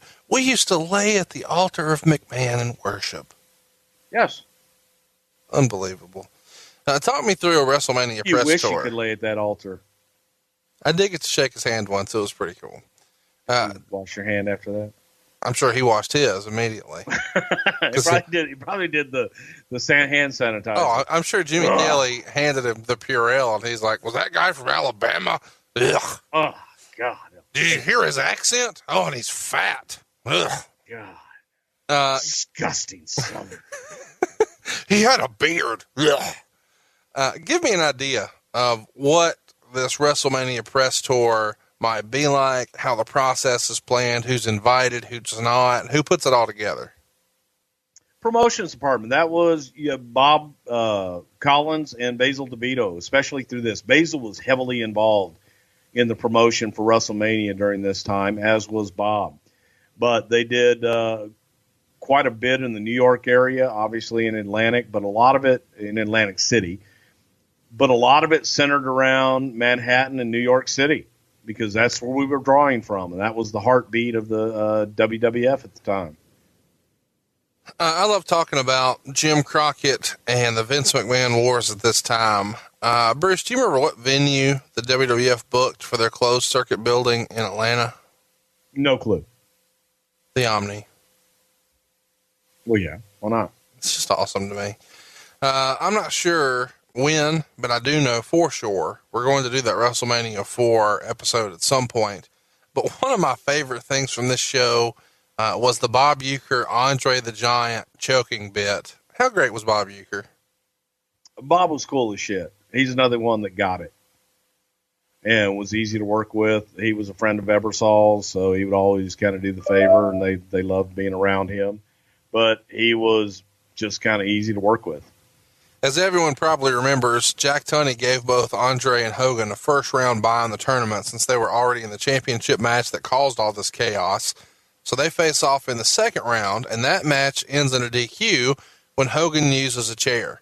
In an effort to send the fans home happy with their WrestleMania moment, I guess, Hogan slams Andre after the match. That's the big high spot everybody remembered from WrestleMania 3, of course. Anyway, Bruce, the thinking here is to just get these guys out of the tournament and make room for Randy, right? Well, the whole idea behind the WrestleMania 4 promotion was essentially Hulk Andre 3. The way back original idea when I was first even brought into the storyline going forward was you had Hulk Andre at WrestleMania 3. Hogan wins. You go to Survivor Series with the next time that Hulk and Andre would be in the ring together. Andre wins. Of course, he didn't beat Hulk, but he won Sole Survivor. And then you go to the main event where Andre beats Hogan, albeit controversial, that essentially this was Hogan's time to come whole and beat Andre again one-on-one. But they did, the whole schmoz because you couldn't have Hogan advance and you wanted to get them both eliminated so Hulk could go away and make his movie.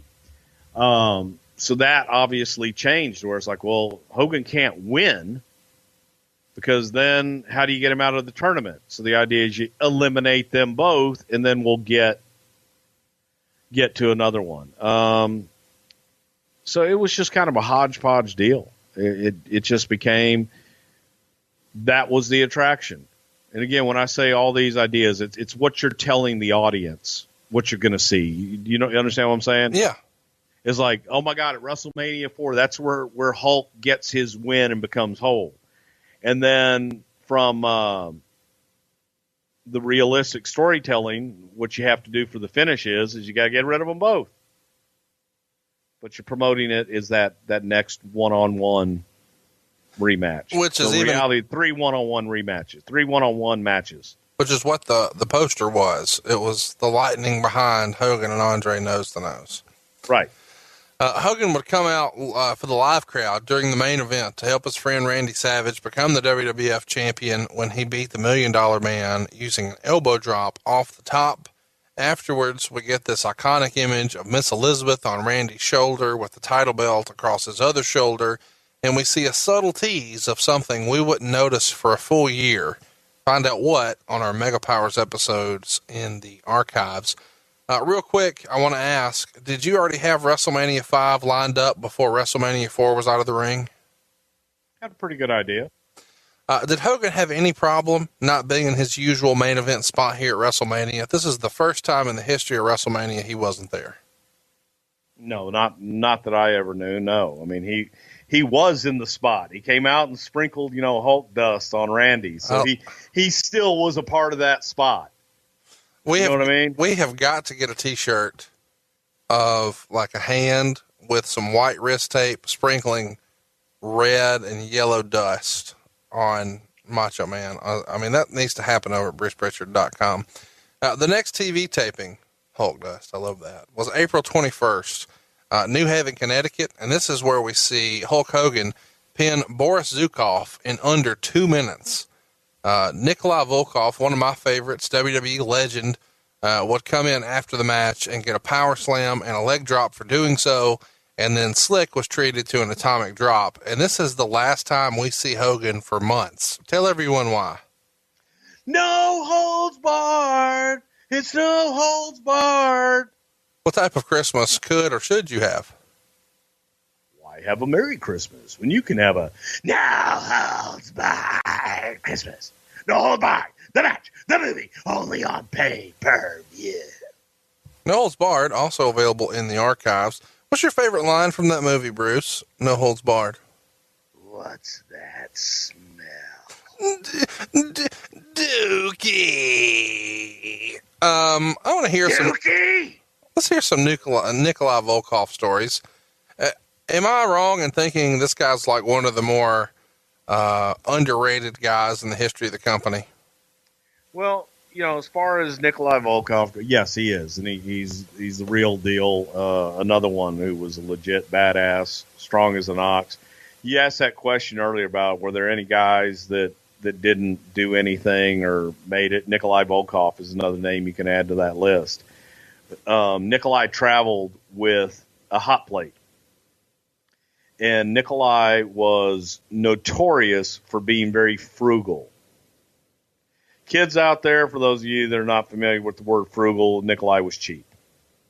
But Nikolai still has the first penny he ever earned. Has earned a very nice living. Great, great guy. But Nikolai would carry around a hot plate and his own pots and pans and all this other stuff. And when he would get into town, he would go to the grocery stores. And he would ask them for, where's your fruit that you're going to throw out? Or where's the fruit that is set to be, thrown away? And he would go back and pick through it and take the fruit that's, overripe, or the vegetables that or bruised that they're not going to sell. And take all that and then get, whatever steak was on sale or chicken, and then stink up whatever hotel he was staying in with the garlic and making his food in the hotel room. Didn't spend a lot of money on the road. But he made a lot of money, and he made a lot of it from 84 to 87, teaming with the Iron Sheik. And in my mind, that Iron Sheik Nikolai Volkov tag team is one of my very favorites, just because there's nothing more wrestling than the Iron Sheik with a big, nasty Russian. Am I right? Oh, hell yeah. And to quote Ernie Ladd, you got to look at them. They're real. The Volkov and the Sheik, they're real. I remember looking at him going, but Nikolai's not really Russian. He's Yugoslavian or whatever the hell he is. I think he's from He's real, damn it, and the Sheik is real Iranian. They're real. They're foreigners. Is one of the better gimmicks of all time, him interrupting and singing the Russian national anthem. Gotta love it. It's classic. Do you remember any of the words? Eat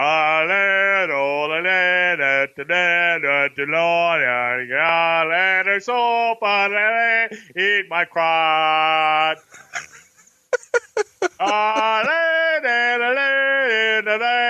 In the ball bar. My crotch. Are you saying "Eat My Crotch" at the end? No, that was Russian national anthem. Well, I got to tell you, that is maybe one of the highlights of the show to me. You sing the Russian national anthem, ending it with "Eat My Crotch." It's not something I was ready for. Didn't say that. He said, "Eat my crotch." That's just what you heard. That's not what I said. Oh, gosh. Wonder what he's up to these days. Hogan's first child, Brooke, was born on May 5th, 1988. What type of gift does Vince McMahon get for the man who has everything, Hulk Hogan, for something like this? An engraved dumbbell. Is that real? Yeah. So, this engraved dumbbell, is it like a baby weight for the baby? Or is it 40? Like a little baby dumbbell. Sterling silver or gold. I forget which one. If Vince were calling to congratulate Hulk on the birth of his firstborn, what might that sound like?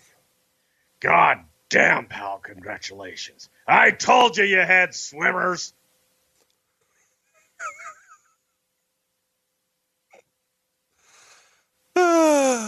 It's the best podcast ever. On July 13th, there's a TV taping in La Crosse, Wisconsin, and the Macho Man announces he's finally found a tag partner for SummerSlam to take on that big, nasty Andre the Giant and the $1 Million Man, and his partner will be Hulk Hogan. This is Hogan's first appearance in nearly 3 months, and he makes it clear during his promo that Miss Elizabeth is with him now, too. On that same taping, Hogan and Elizabeth accompany the Macho Man to the ring when he takes on Conquistador number 1, who's seconded by Conquistador number 2. The match goes about 2 minutes. Macho Man, of course, wins with an elbow drop off the top. Bruce, how old school is this Conquistador gimmick, and who did you guys get to do these? Jose Luis Rivera Jr. y Jose Estrada. Can you remember any fun Conquistador spots you guys would do on house shows with this gimmick? We would do the Conquistador swish.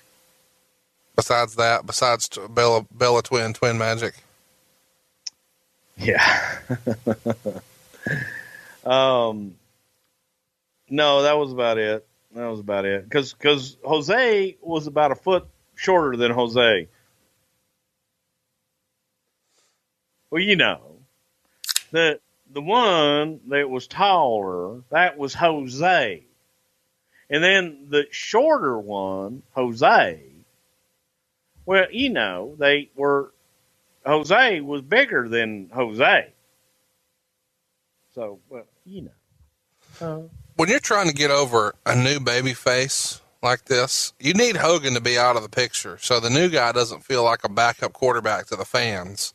And when Hogan is back, you need Hogan's endorsement for the new guy, right? Exactly. So the next day, you guys do a TV taping in Cedar Rapids. Here we'll see Randy Savage, Hulk Hogan, and Miss Elizabeth join you on the Brother Love show.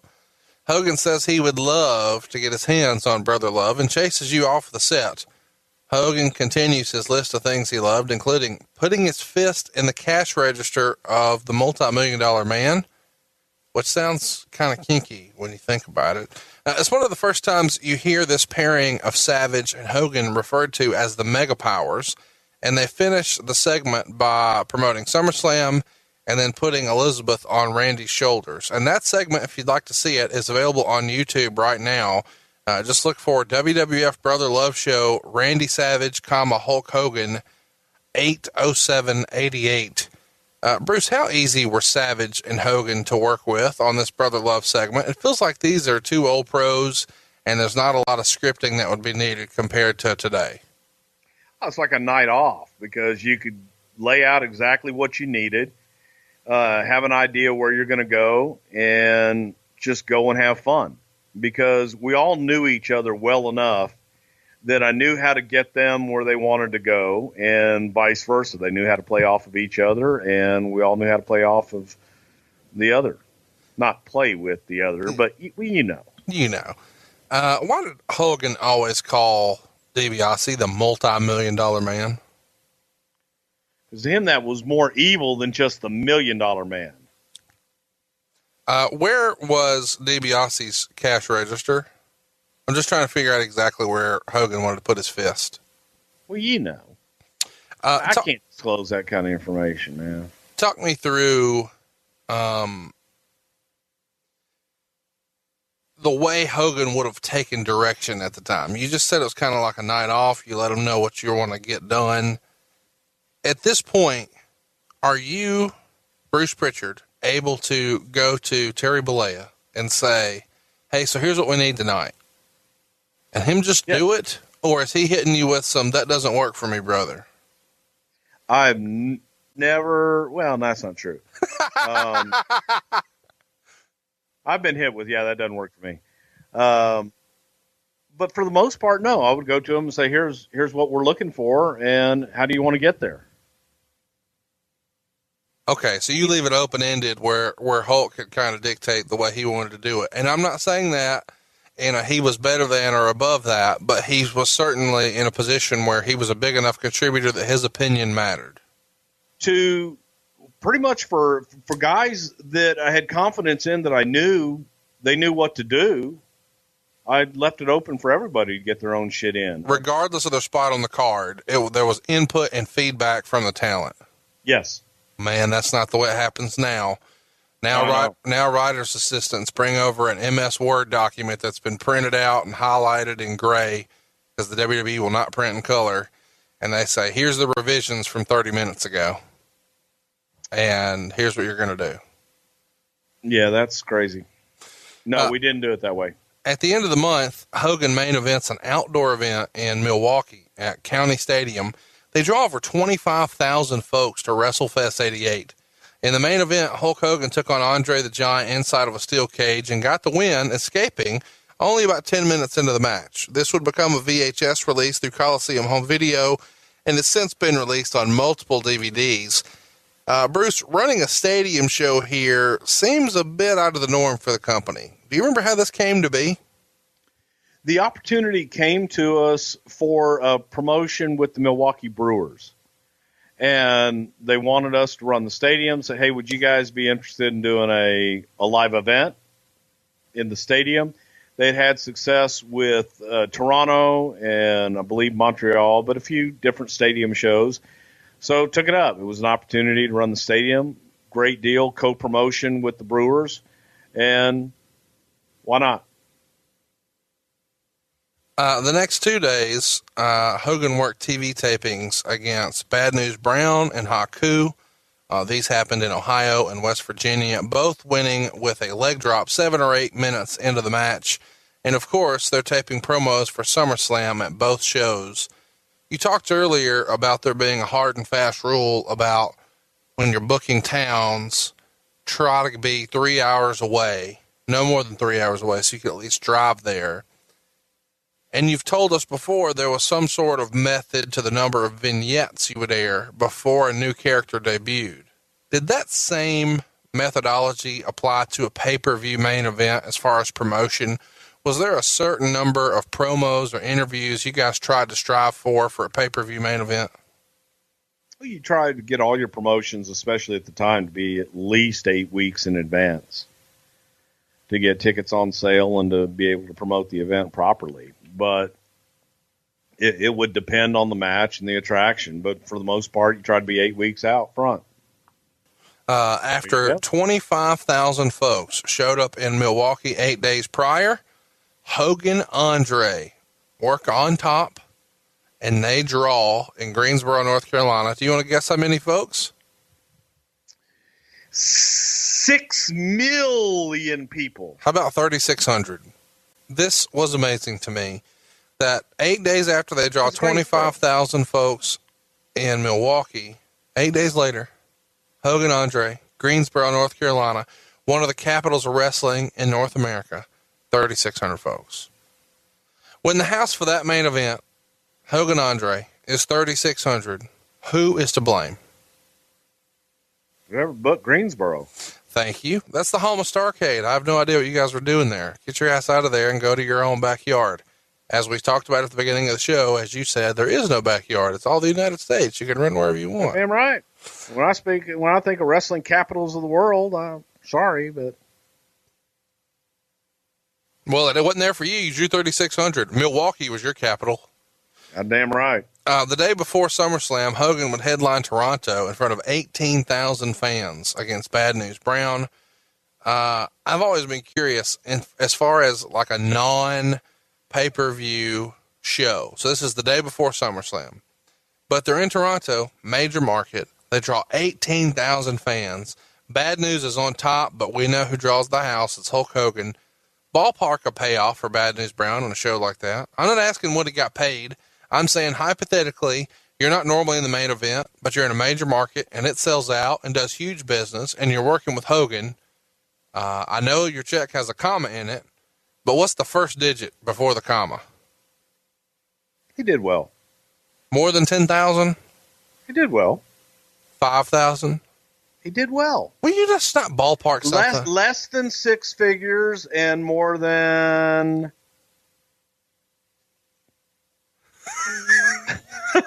3. Yeah. More than 3, less than 6. I don't know what the hell he did. He probably did well on that. I know what I probably would have done off of that. What would you have done? Hypothetically, what would you have done? If Brother Love main evented a show, I'd have been at 5 figures. So you'd have been at 10 grand. Oh no, wait, 4 figures. All right. Depends on where I was on the card. Your main eventing against Hulk Hogan in Toronto in front of 18,000 fans the day before the very first SummerSlam. You're getting $1,000? No, I'd have got more than that. 10 grand. I'm not going to discuss numbers. You can name every number in between. I won't say yes or no. Well, you won't even know what's 4 and what's 5. I mean, goodness You're gracious. Right. Okay, I didn't think you were going to tell me, so I have a backup bad news question. There's a pretty famous story out there that Bad News has put out that maybe once upon a time, when the WWF was doing an overseas tour, all the guys are traveling by bus. We all know that. They're all on these big buses together. And on this bus, allegedly, according to the rumor and innuendo, Andre used some language that offended Bad News to the point that he felt like he needed to stand up to Andre and challenge him to a fight. Andre refuses to do that, and eventually they patch everything up, and this wasn't ever an issue again. Do you remember ever hearing a story like this, Bruce? What's the rumor and what's the innuendo about Bad News and Andre having some sort of spat about Andre's language on a bus? Well, I remember the story. It apparently happened in Japan at some point when both of them were over there. So I've heard the story. I believe it was with New Japan at the time, and that's pretty much what I've heard. I've heard the same thing, but I wasn't on the bus. I have no idea, but I could see it happening. Is it also true that Andre took a dump on Bad News' chest? Andre, okay, let's see how he was on Bad News' chest. He had diarrhea. Yeah. And he wanted to fart. And when he farted... Whoa. Who wants to fart when they have diarrhea? Well, okay, here's the thing. He wanted to fart while he was sitting on Bad News' chest. To be funny. Is to be funny, yes. And when he farted, he... Sharted. He sharted, yes. And he had diarrhea running all over, and he was laughing so loud that he was laughing so hard that he couldn't get up. And it was running all down his legs and all over Bad News and all over Bad News' chest and face. Yes, and the more Bad News is trying to fight to get him off, and the more Andre's trying to get off, and the harder he's laughing, he can't. Yeah, that was diarrhea. Well, you know. When you're very, very heavy and you're wrestling Bad News Brown, diarrhea. Diarrhea. When you're yeah. in Mexico, when you really gotta go, diarrhea. Diarrhea. See, everybody I like thinks to get into the singing thing. Everybody thinks we plan this. This is all just freestyle. But I kind of expected you to say, no, that's just wrestling folklore. He didn't actually shit on Bad News Brown, but he did. And then later maybe called him the N-word too. Andre Pudid. So let's run through all the Andre Dudu stories we've told on this podcast in case you're not familiar. We've got hashtag Andre Blumpkin, which was a famous Bobby Heenan story that you have not yet told. Then we've got Andre having to, when he's in Japan, he can't really fit in where they have the toilet compartment. So he takes a tub plop, or he takes a dump on the bed and wraps it up with newspaper and sheets and throws it in the hall. Or when he's in a pinch, he just shits on Bad News Brown. Oh, I must poo-poo. Hypothetically, if you could be Jake the Snake Roberts and have Andre stand on your hair, or Bad News Brown and have Andre take a shit on your chest, what would you pick? Well, neither one of them are very enviable, but yeah, I'd go with the hair. Okay, I'm sure we're going to cover the first SummerSlam someday, as it's its very own show, and we're just going to hit the high points here, at least for Hogan's involvement. I do want to mention that it was a sellout inside of Madison Square Garden. It's August 29th, 1988, of course, and this would become the second biggest event for the company every year, even today.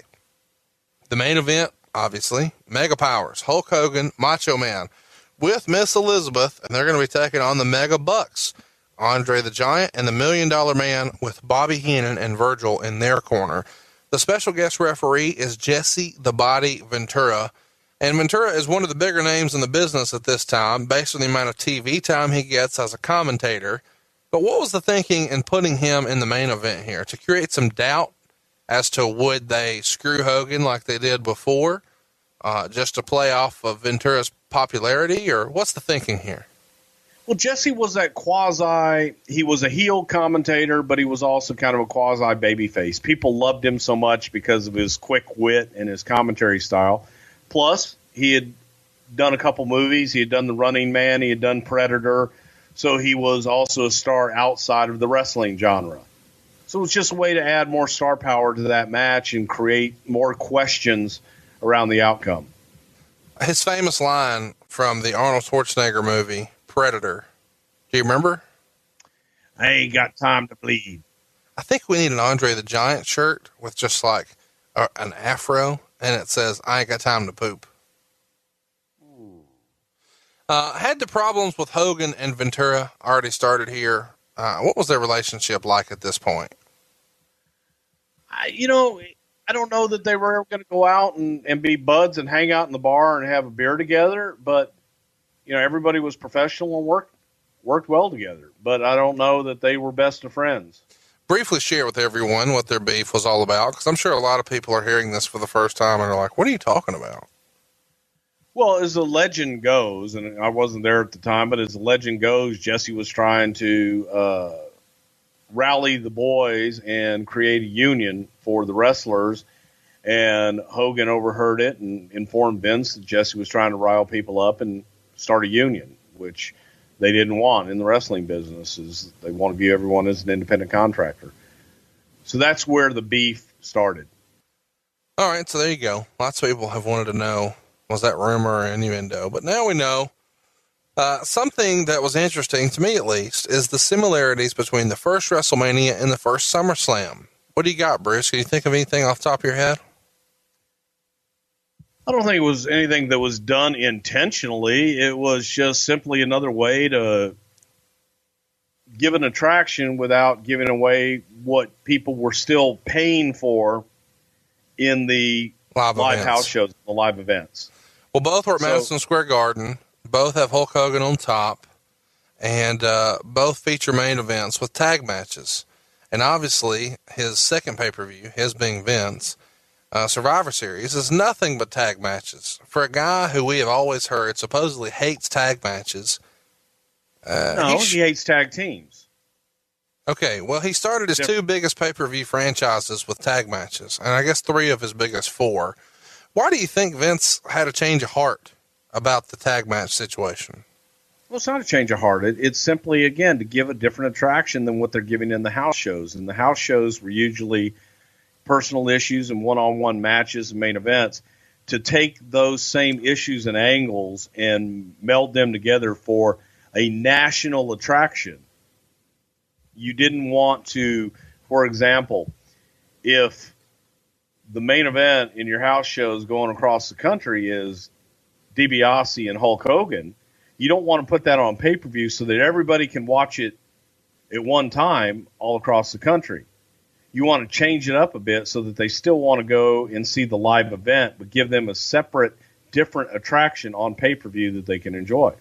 I hear you in theory, but we've just ran through over an hour of house shows where DiBiase's working a tag match with either Andre or Virgil, and he's working it against Hogan and a partner. Now, that partner was never Macho Man. It was always somebody else.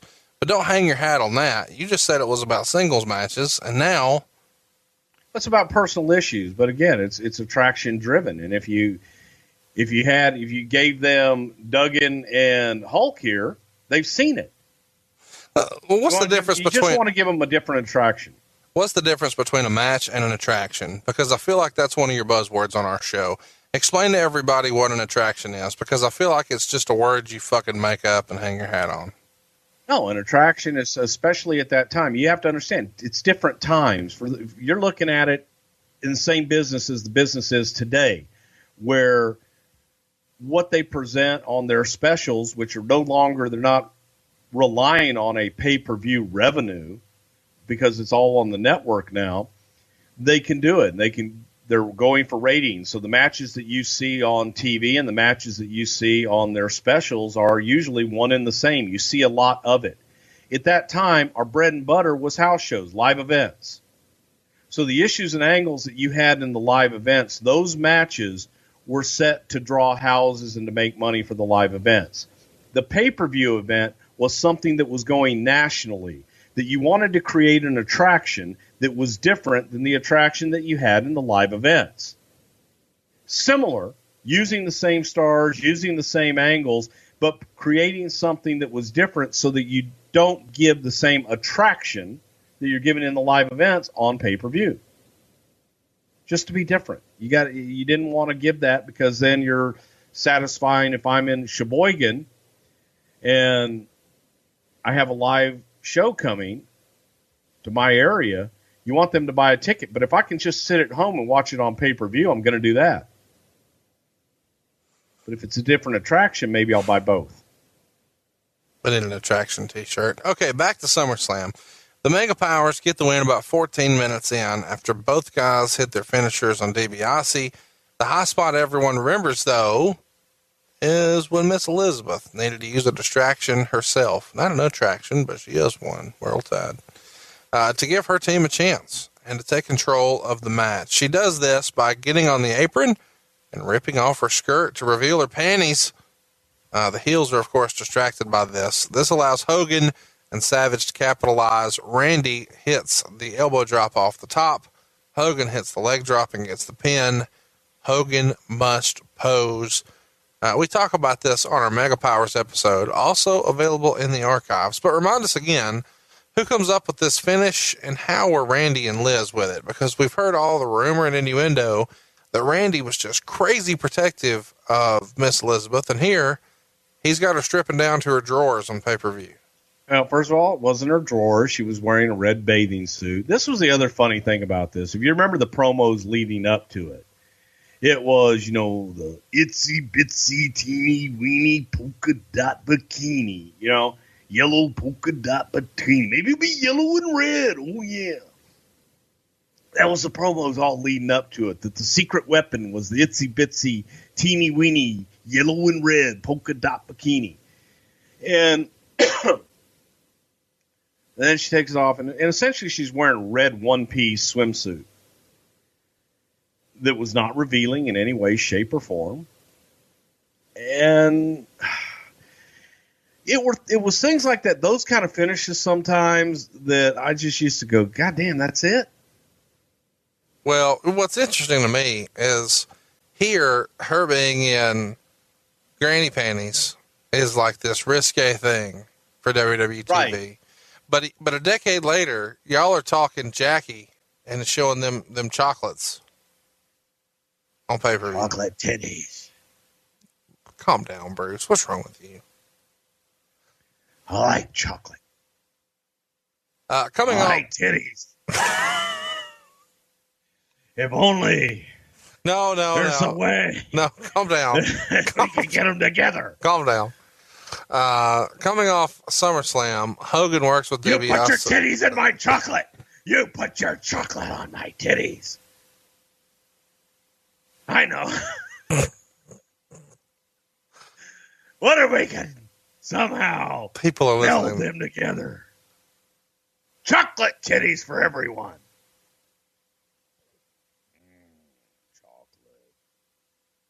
People can hear us right now. You know that, right? You're not recording. You're not gonna play this shit. Coming off SummerSlam, Hogan works with DiBiase in September through Florida and Massachusetts. Their September 10th match in Boston was actually televised on the NSN network. And this is a match where we see the Hulk Hogan war bonnet involved. Bruce, remind everyone what you nicknamed that helmet again.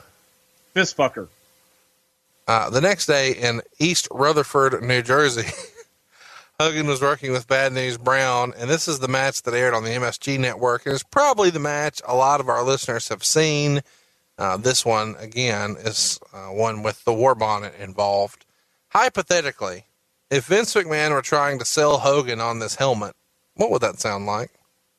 I can't even do it because Vince hated that helmet so fucking much and did not even realize that Hogan was doing promos with the helmet and the fucking motorcycle gas tank and all that shit for a while. And when he saw it, it was like, God damn, Terry, that shit's just not working. But it was something that Hulk had been doing, and it was amazing some of the shit you could get by Vince if you just kind of kept him away from the TV. Move along, nothing to see here. Hogan is back with DiBiase in September for Michigan, Chicago, and Landover. He worked with Haku on the 18th in Toronto, and the next day he beat Big Boss Man by countout in New Haven. The finish to that match was pretty creative, and they would do it through the rest of the year. Boss Man tries to use his handcuffs to cuff Hogan, but somehow Hogan manages to get them, and instead cuffs Boss Man to the top rope and then clotheslines him over the top. This prevents Boss Man from being able to climb back in the ring, and therefore he's counted out. They used this finish a lot in the last quarter of the year. Who would have been the agents here in '88 coming up with a pretty creative finish like this? I'd give that one to Pat Patterson. I love that. Boss Man gets to work with Hogan for the rest of the month and on into October. They're in Miami, Madison, Springfield, Rockford, and Fort Wayne. The Fort Wayne show was actually a TV taping where Brother Love had Hulk Hogan on his show. The Big Boss Man and Slick eventually come in, and Boss Man hits Hogan in the throat with his nightstick. Hogan goes down and starts grasping onto the guardrail just for support. Boss Man cuffs him on the guardrail, and eventually Hulk gets back to his feet and chases the heels off while carrying the guardrail and the nightstick. Bruce, what are your memories of this Brother Love segment? Okay, is that all you got on that segment there? Yeah. In your notes? Okay.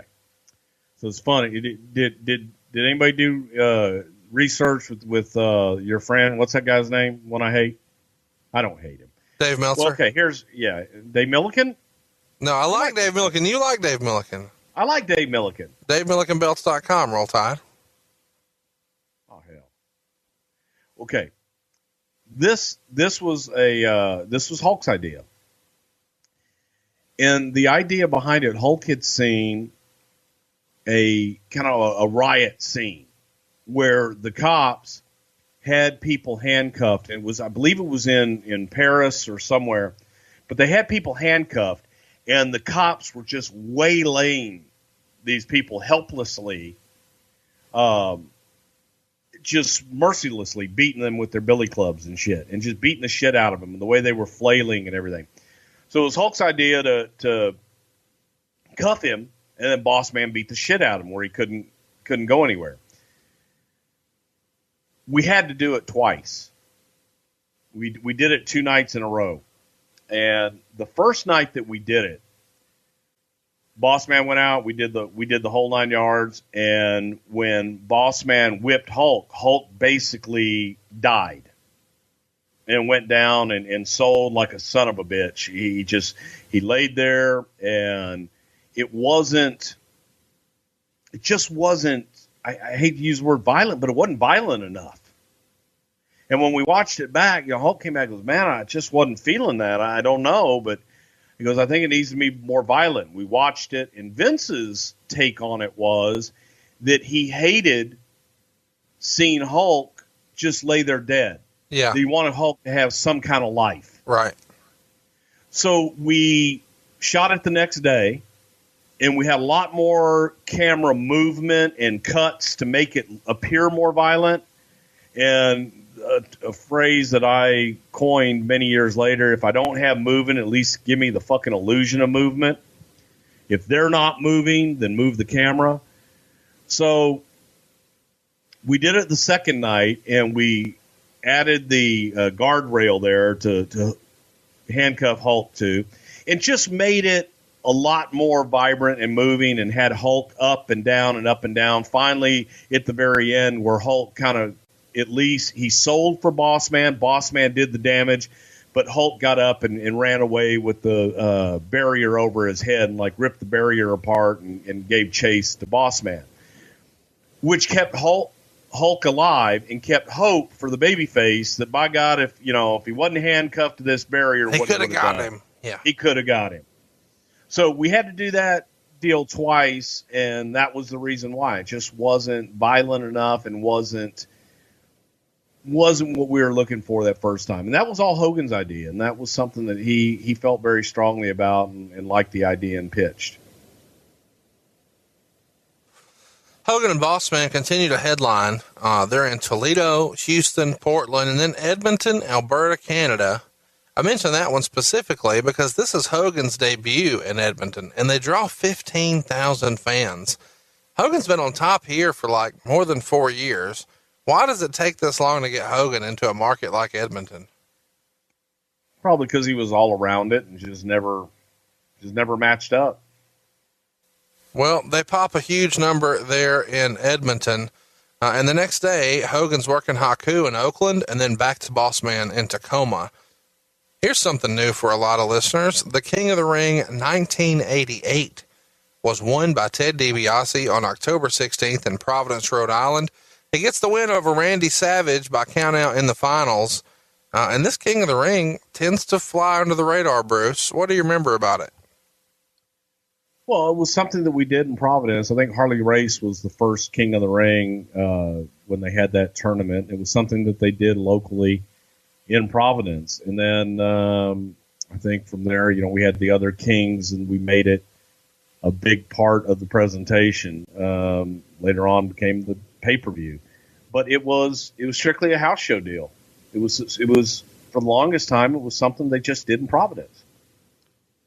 Hogan's working back with Boss Man in Vancouver, and then bad news in St. Paul. But the show I want to talk about is Hogan Andre. It's on October 23rd, and it's at the Omni in Atlanta. The WWF has tried now a few times in our show here to run a historically Jim Crockett area, and they're probably intentionally picking the biggest Crockett towns, Greensboro, Atlanta. So they put this Hogan Andre on top, and nobody cares. It draws 5,200 people. Hogan Andre in Atlanta in a wrestling building. 5,200 folks. Was Vince just dead set on making this work? You saw the shit results in Greensboro. Why would he try this again in Atlanta at the Omni? He's dead set on making it work.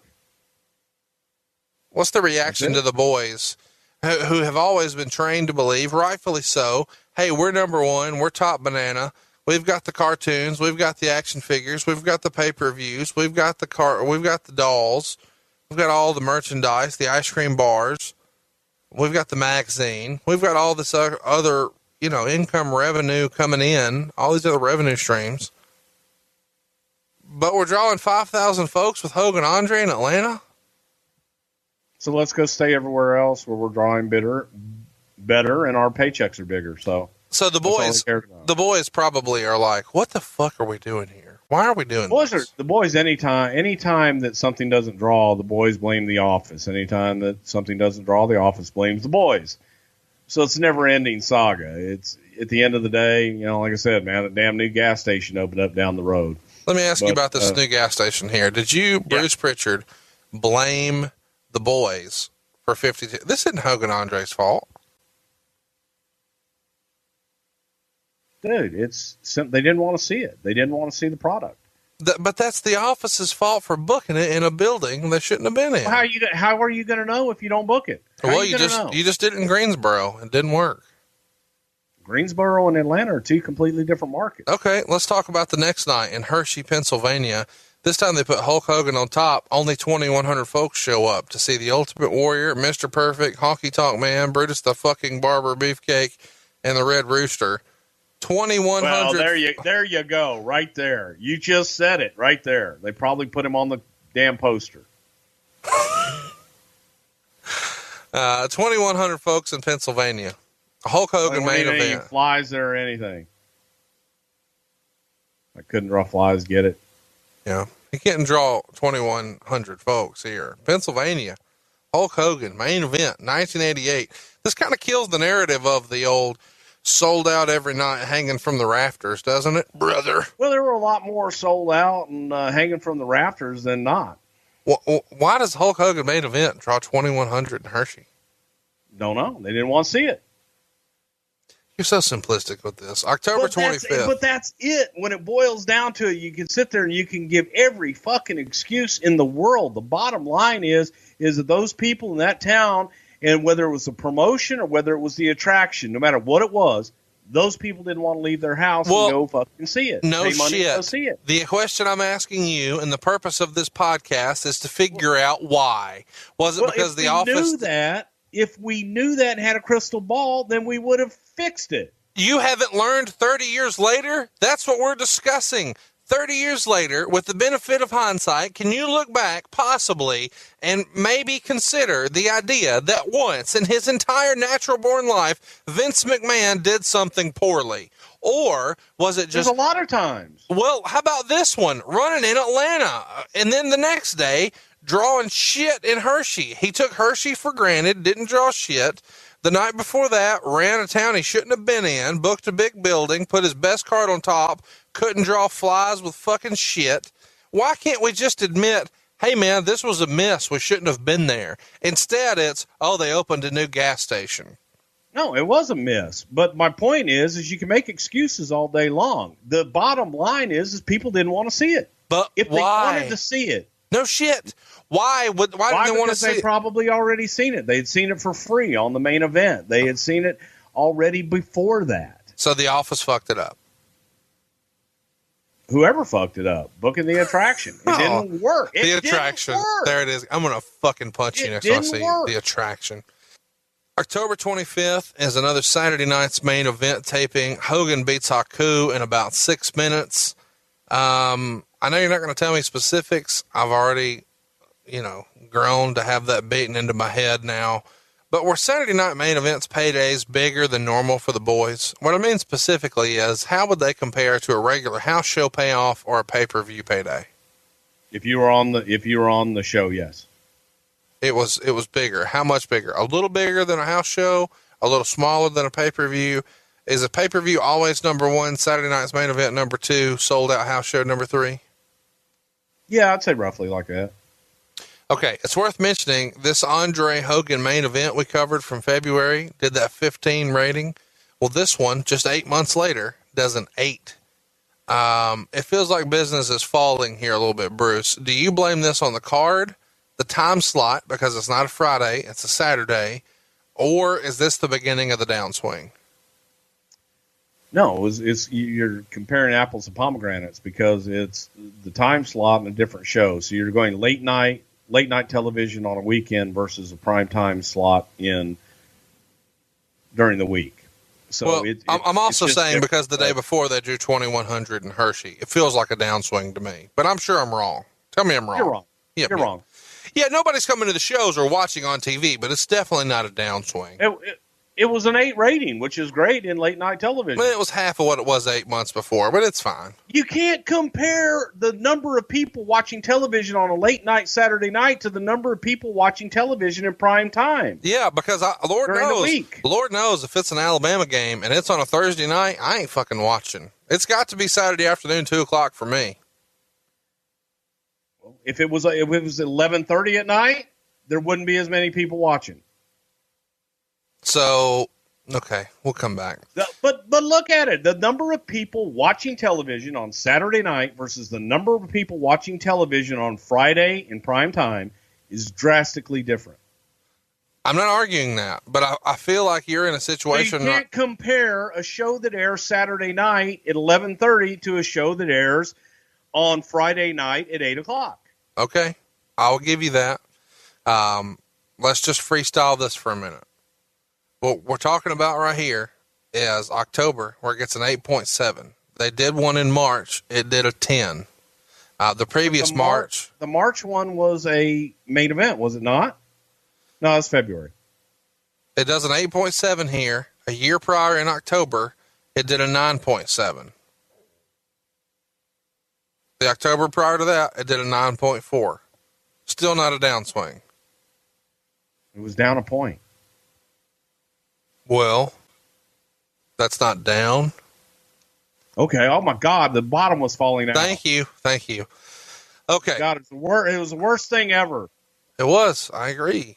I mean, 21. Close the fucking doors. Hulk Hogan in 1988 drew 2,100 people with Mr. Perfect and the Ultimate Warrior and Honky Tonk Man on the undercard. Oh, and Brutus the fucking Barber Beefcake in Pennsylvania. And you're like, business is fine. We were making money. You're right. We should have just shut the fucking doors. On that same taping, Saturday night's main event, there's another Macho Man Miss Elizabeth promo, and this time it's on the Brother Love show. Hogan comes out and runs you off, and they do the big, pronounced Mega Powers handshake. Man, that handshake was such a big part of wrestling for those of us my age who grew up on this era. What can you tell us about this creation of this silly handshake we all love so much 30 years later? Milk it. You go for the handshake and you put the hand up, but don't shake it right away. You gotta milk it. And just when you think you've waited long enough, wait a little longer. And then the hand starts shaking. And your arm starts quivering. And then finally, the Mega Powers unite. That's what we need to play that over and over and over again. On the 28th of October, the WWF ran Greensboro again. Apparently, they were allergic to profit. They only draw 2,000 this time, and they put as many familiar faces on the card as possible. Terry Taylor, Arn and Tully, Sam Houston, the Barbarian, and Hogan is on top here, tagging with Hercules against DiBiase and Virgil. Why does Vince keep doing this if it's not working? Well, he put all your guys on there, Arn and Tully and Sam Houston and Barbarian and the Red Rooster. They're such big stars in Greensboro. Why the hell didn't they draw? Because they didn't promote those guys. They said WWF's coming to town. Well, no, you just said they put all these guys, loaded up the card with all these great guys from the Carolinas, from Greensboro, that people wanted to see so bad, then they should have drawn. Would you like for me to That's probably why. So you're suggesting that the NWA in October of 88 was drawing less than 2,000 people in Greensboro? Well, obviously their stars didn't draw that there, so I don't know. Their stars? Yeah, I don't see Ric Flair or Dusty Rhodes on this. I see the Red Rooster, a guy you've made a buffoon of on TV for a year. You got Red Rooster and Arn and Tully. Arn and Tully were champions. Were they champs already by this point? I don't know. I love you for that. Why would Hercules get the tag spot with Hogan here? It was after his turn babyface and brother, a little dust. Little dust. I love it. Hogan was in Fort Myers. I got enough of that shit in my hair. My hair's falling out. No more dust for the Macho Man. Yeah. Put it on somebody else. Hogan's in Fort Myers 2 days later, and they draw a huge house on November 4th with Big Boss Man. Again, they're in Milwaukee. Over 18,000 fans show up. Earlier this year, we talked about you guys running a stadium show here in Milwaukee. Why was this such a hot market for you? This is fascinating from a business perspective to me, that you're in a historic, great wrestling town like Greensboro, North Carolina, and you draw 2,000 folks. You're in Hershey, Pennsylvania, a staple of the WWF market. You draw 2,100. You're in Atlanta, Georgia, and a historic wrestling business, the Omni, hotbed of wrestling, 5,200 folks. You go to fucking Milwaukee and do a stadium show and come back a few months later and do 18,000. Why was Milwaukee so hot in 1988? Milwaukee was also a hotbed for Vern and for those guys there. Milwaukee, Chicago, Minneapolis, those were hotbeds for the AWA. That was a hotbed wrestling market as well. And it just continued to be. It was a good market. Well, no doubt it was great. Ain't a lot to do in Milwaukee. Oh, boy, are we going to get tweets on that. Hogan Bossman continued to do well through Champaign, Toronto, and Ottawa. The Long Island show on November 11th saw Hogan body slam Brother Love, and I don't even think this was for TV. Bruce, how often did you guys do Brother Love segments just for the live house? And how was your body slam, brother?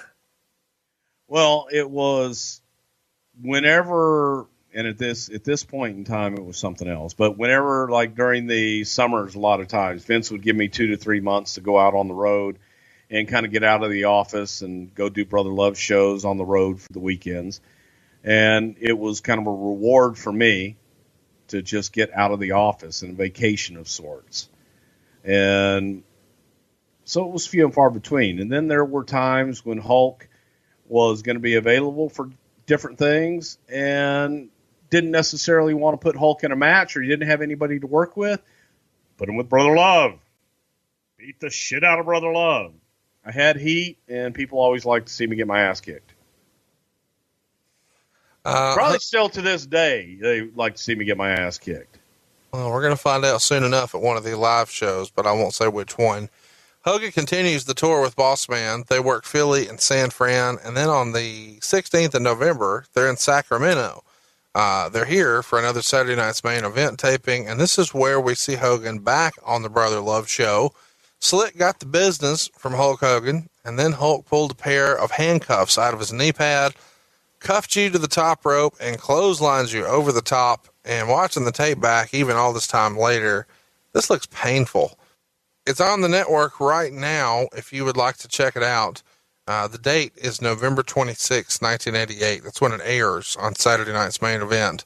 And the show closes with a video montage of clips from this segment on the Brother Love show.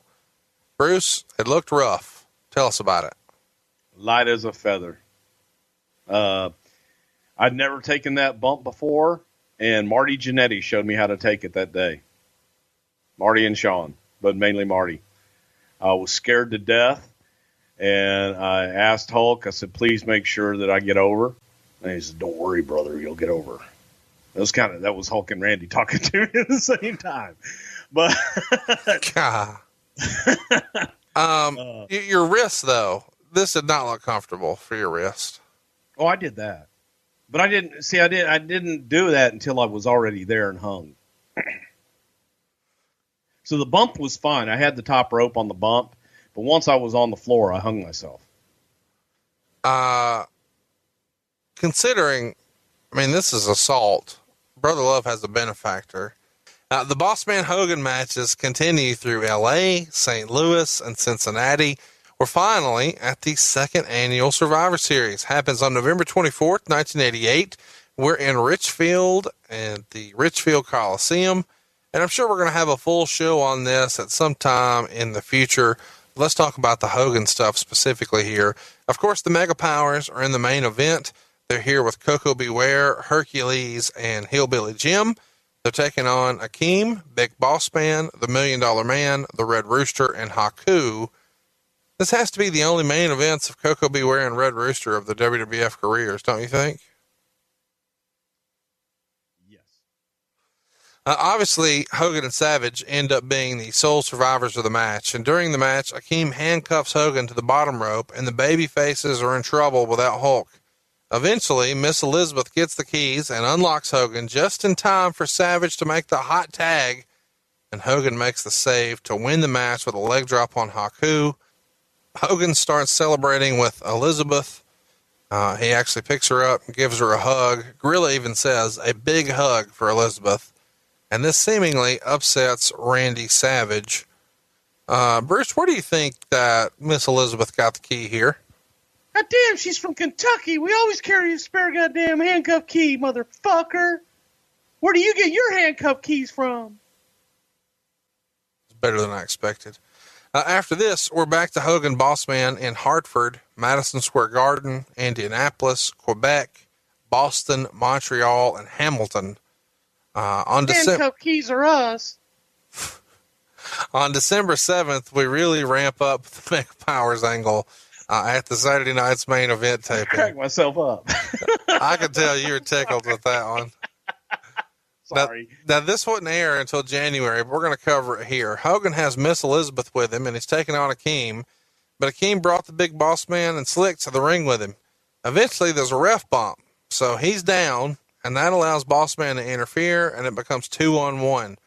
We cut away to see Mean Gene watching all of this on a monitor with Randy Savage. Randy says something like, "It's Hulk Hogan, he'll be okay." Eventually, Liz sees enough of this and runs from ringside to the backstage area to find Randy to beg him to come help Hulk. They're hurting him, she says. Randy refuses to help and says he'll be okay.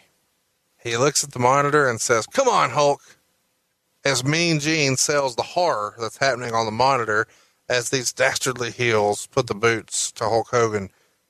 Elizabeth comes back out to the ring, and by this point, Hulk is hulking up to the point that he takes out the Boss Man, Slick, and even body slams Akeem.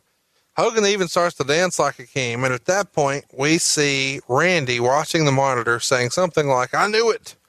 I knew it. Uh-huh." When Hogan is about to pin Akeem, the Boss Man hits him with the nightstick in the back. The ref calls for the DQ, and the heels start piling on Hogan after the bell.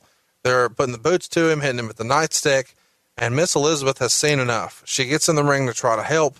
Boss Man breaks out the handcuffs and actually cuffs Miss Elizabeth. This is enough to bring Randy Savage out with a chair and clear the ring of all the heels.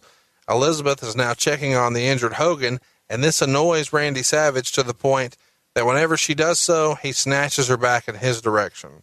As they make their way to the back, Ventura says something like, "I smell a rat with the Mega Powers, McMahon. There's something happening here." So later, we see a backstage interview on that same show where Mean Gene asks about the quote-unquote speculation that there's friction within the Mega Powers. Hogan dismisses this and says that when the chips were down, his brother, Randy Savage, came to his rescue. Let that be a lesson, kids. If somebody refers to another person in wrestling as their brother when something suspicious happened, fix is in. Hogan says they breathe the same air, drink the same water, they're one and the same. So when Hogan was hurting, Savage felt it. Savage agrees and says that handcuffing Elizabeth was what it took. Hogan referred to Elizabeth as lovely multiple times here, at least 3 or 4. And after the interview is done, Ventura says, "McMahon, that's a cover-up. That's worse than Watergate." Now, we've covered all of this on our Mega Powers episode, which is in the archives, but it has to be, at least in my opinion, one of the best storylines the company ever did. Would you agree with this, Bruce? Yeah, the whole thing from there were just so many little nuanced details that we talk about in the Mega Powers episode that made the entire story just superb. Everything meant something. And if you thought it then, we explained it all at the very end. It was great. It truly was, man. It was just the nuances that made it. This particular evening, though, anytime that somebody else was going to touch Liz, Randy got a little crazy.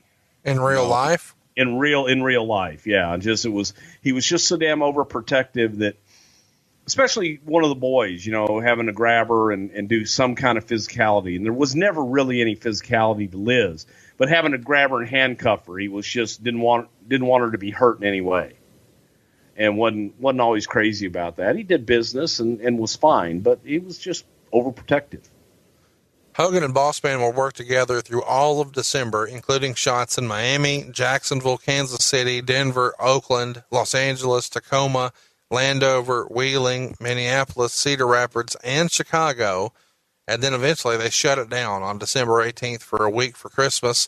And the guys had Christmas Day off, but not really. I say all that because they worked 6 shows on December 26th. You hear me? 6 shows in a single day. Even Andre had to work twice this day, both against Jake Roberts in the main event. The Hulkster only worked once that week, though, brother, against Big Boss Man in Landover. Bruce, explain why working so many shows the day after Christmas makes so much sense, because so many people will hear this and say, oh, they should have been home with their families. But money season. And let's be clear, that was 3 different crews. Sure. Working 2 shows a day. So it wasn't, one guy working 6 shows. It was everybody worked 2 shows. It were double shots. But this is purposeful. It's the only time of the year that the company ran 6 shows on one day, and it happens the day after Christmas. The reason this makes sense is because wrestling tickets could be Christmas presents. Am I right? Oh, hell yeah. Christmas, man. The holidays, back in the old days, the holidays were the money season. And around Christmas and Thanksgiving, those were always great times of the year. That week between Christmas and New Year's, Monday. It still is. All these years later, 30 years later, it's almost a Christmas tradition that they're going to run Madison Square Garden either on Christmas or the day after. It's a really big deal. And for many years, the A-Town, you would usually run Canada on December 26th. It allowed the guys to have Christmas off, but it was still a holiday in Canada because it was Boxing Day in Canada. So you're getting the benefit of a holiday in Canada, but the boys still get Christmas off. Hogan would close out his 88 by working 2 shows on New Year's Eve, both with Boss Man, one in Springfield and one at Market Square Arena in Indianapolis. I found it fitting that when I think about Hogan in 88, I think of that main event on NBC with Andre the Giant from February. That was at Market Square Arena, and that's where he finished 1988 as well. Bruce, what moment from 88 do you remember the most about Hulk Hogan? That's it, man. The main event. That kind of put that whole year in a nutshell. And it was a magical moment. It was a big night for us and the greatest finish I've ever seen. Well, chat me up. How would you rank 1988 for Hulk Hogan? This was your first full year there, but you saw most of 87, all of 89, all of 90, and a lot of 91. Where would you put Hulkamania in 1988 on that list? Wow. It was a great year. It was my first real full year of Hulkamania, if you will, being there and being a part of that. And it was pretty incredible. Even with the summer off, man, just the drawing power of Hogan, it was an incredible sight to see. And everything else, crossover with the movies and just all that other shit that he did, man, it was just larger than life. It's worth mentioning in 1988, 485,000 people bought WrestleMania, 400,000 people bought SummerSlam, and 310,000 people bought Survivor Series. WrestleMania was up, SummerSlam was up, Survivor Series was down a little, but across the board, 1989 would be through the roof by comparison. But we will cover that another time. Any fun stories or insight we may have missed from Hulk Hogan's 1988 that you could think of, Bruce? Not that I can think of that we specifically missed. Let's get to this week's poll topics. Number 1, are you ready, Bruce? I'm ready. The WWE Hall of Fame. We've had lots of requests about this one, and I found it fitting. Our next show is going to be on Friday, June the 9th, and the very first Hall of Fame was held 23 years ago on June 9th. What might we talk about if the Hall of Fame wins next week's poll? The entire idea behind the Hall of Fame, who should be first, who and why people would be inducted into it. And we'll also talk about the actual physical Hall of Fame where it was going to be, the plans for it, and the whole dynamic of what took place for the physical Hall of Fame that fell through in later years. But that should be interesting because a lot of people got opinions on who should be and who shouldn't be in the Hall of Fame. Poll topic number 2, Sable. 18 years ago, she sued the company for $110 million on June the 7th. What might we talk about if Sable wins the poll as poll topic number 2? Marco! Marrow! And everything that took place behind the scenes, the whole controversy with Sable and Sonny and the ladies backstage, the introduction of China. There's quite a bit in the Sable saga along the way. Poll topic number 3, who blew up Mr. McMahon? It's hard to believe, but it happened 10 years ago on June the 11th. Of course, we all remember Vince McMahon's limo exploded. There may not have been a firing because of what happened on his way to the limo. And then while we didn't see the continuation of it, we've got a famous t-shirt that's available now at brucepritchard.com. I wouldn't be on TV if I was dead. What might we talk about if we talk about who blew up Mr. McMahon? Well, I think that you can't talk about it without explaining that whole scenario. Why we even went there. And the storyline, where we wanted to go with it, and why eventually we couldn't go with it, and why it had to end very abruptly. I think everybody knows that, but there was a lot of build-up to that, and just go through all of that ad nauseum, I'm sure.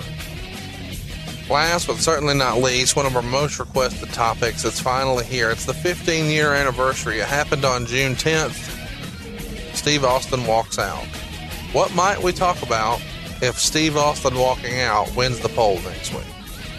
Well, obviously, we're going to talk about the time that Steve took his ball and went home. And it's been documented a lot of times. We'll get to the behind-the-scenes scenario behind it. We'll also talk about, even in more detail than what we discussed on the Eric Bischoff show last week, about finding Steve and bringing him back into the fold and all that took place between Eric and Steve as well. So that should be a lot of fun.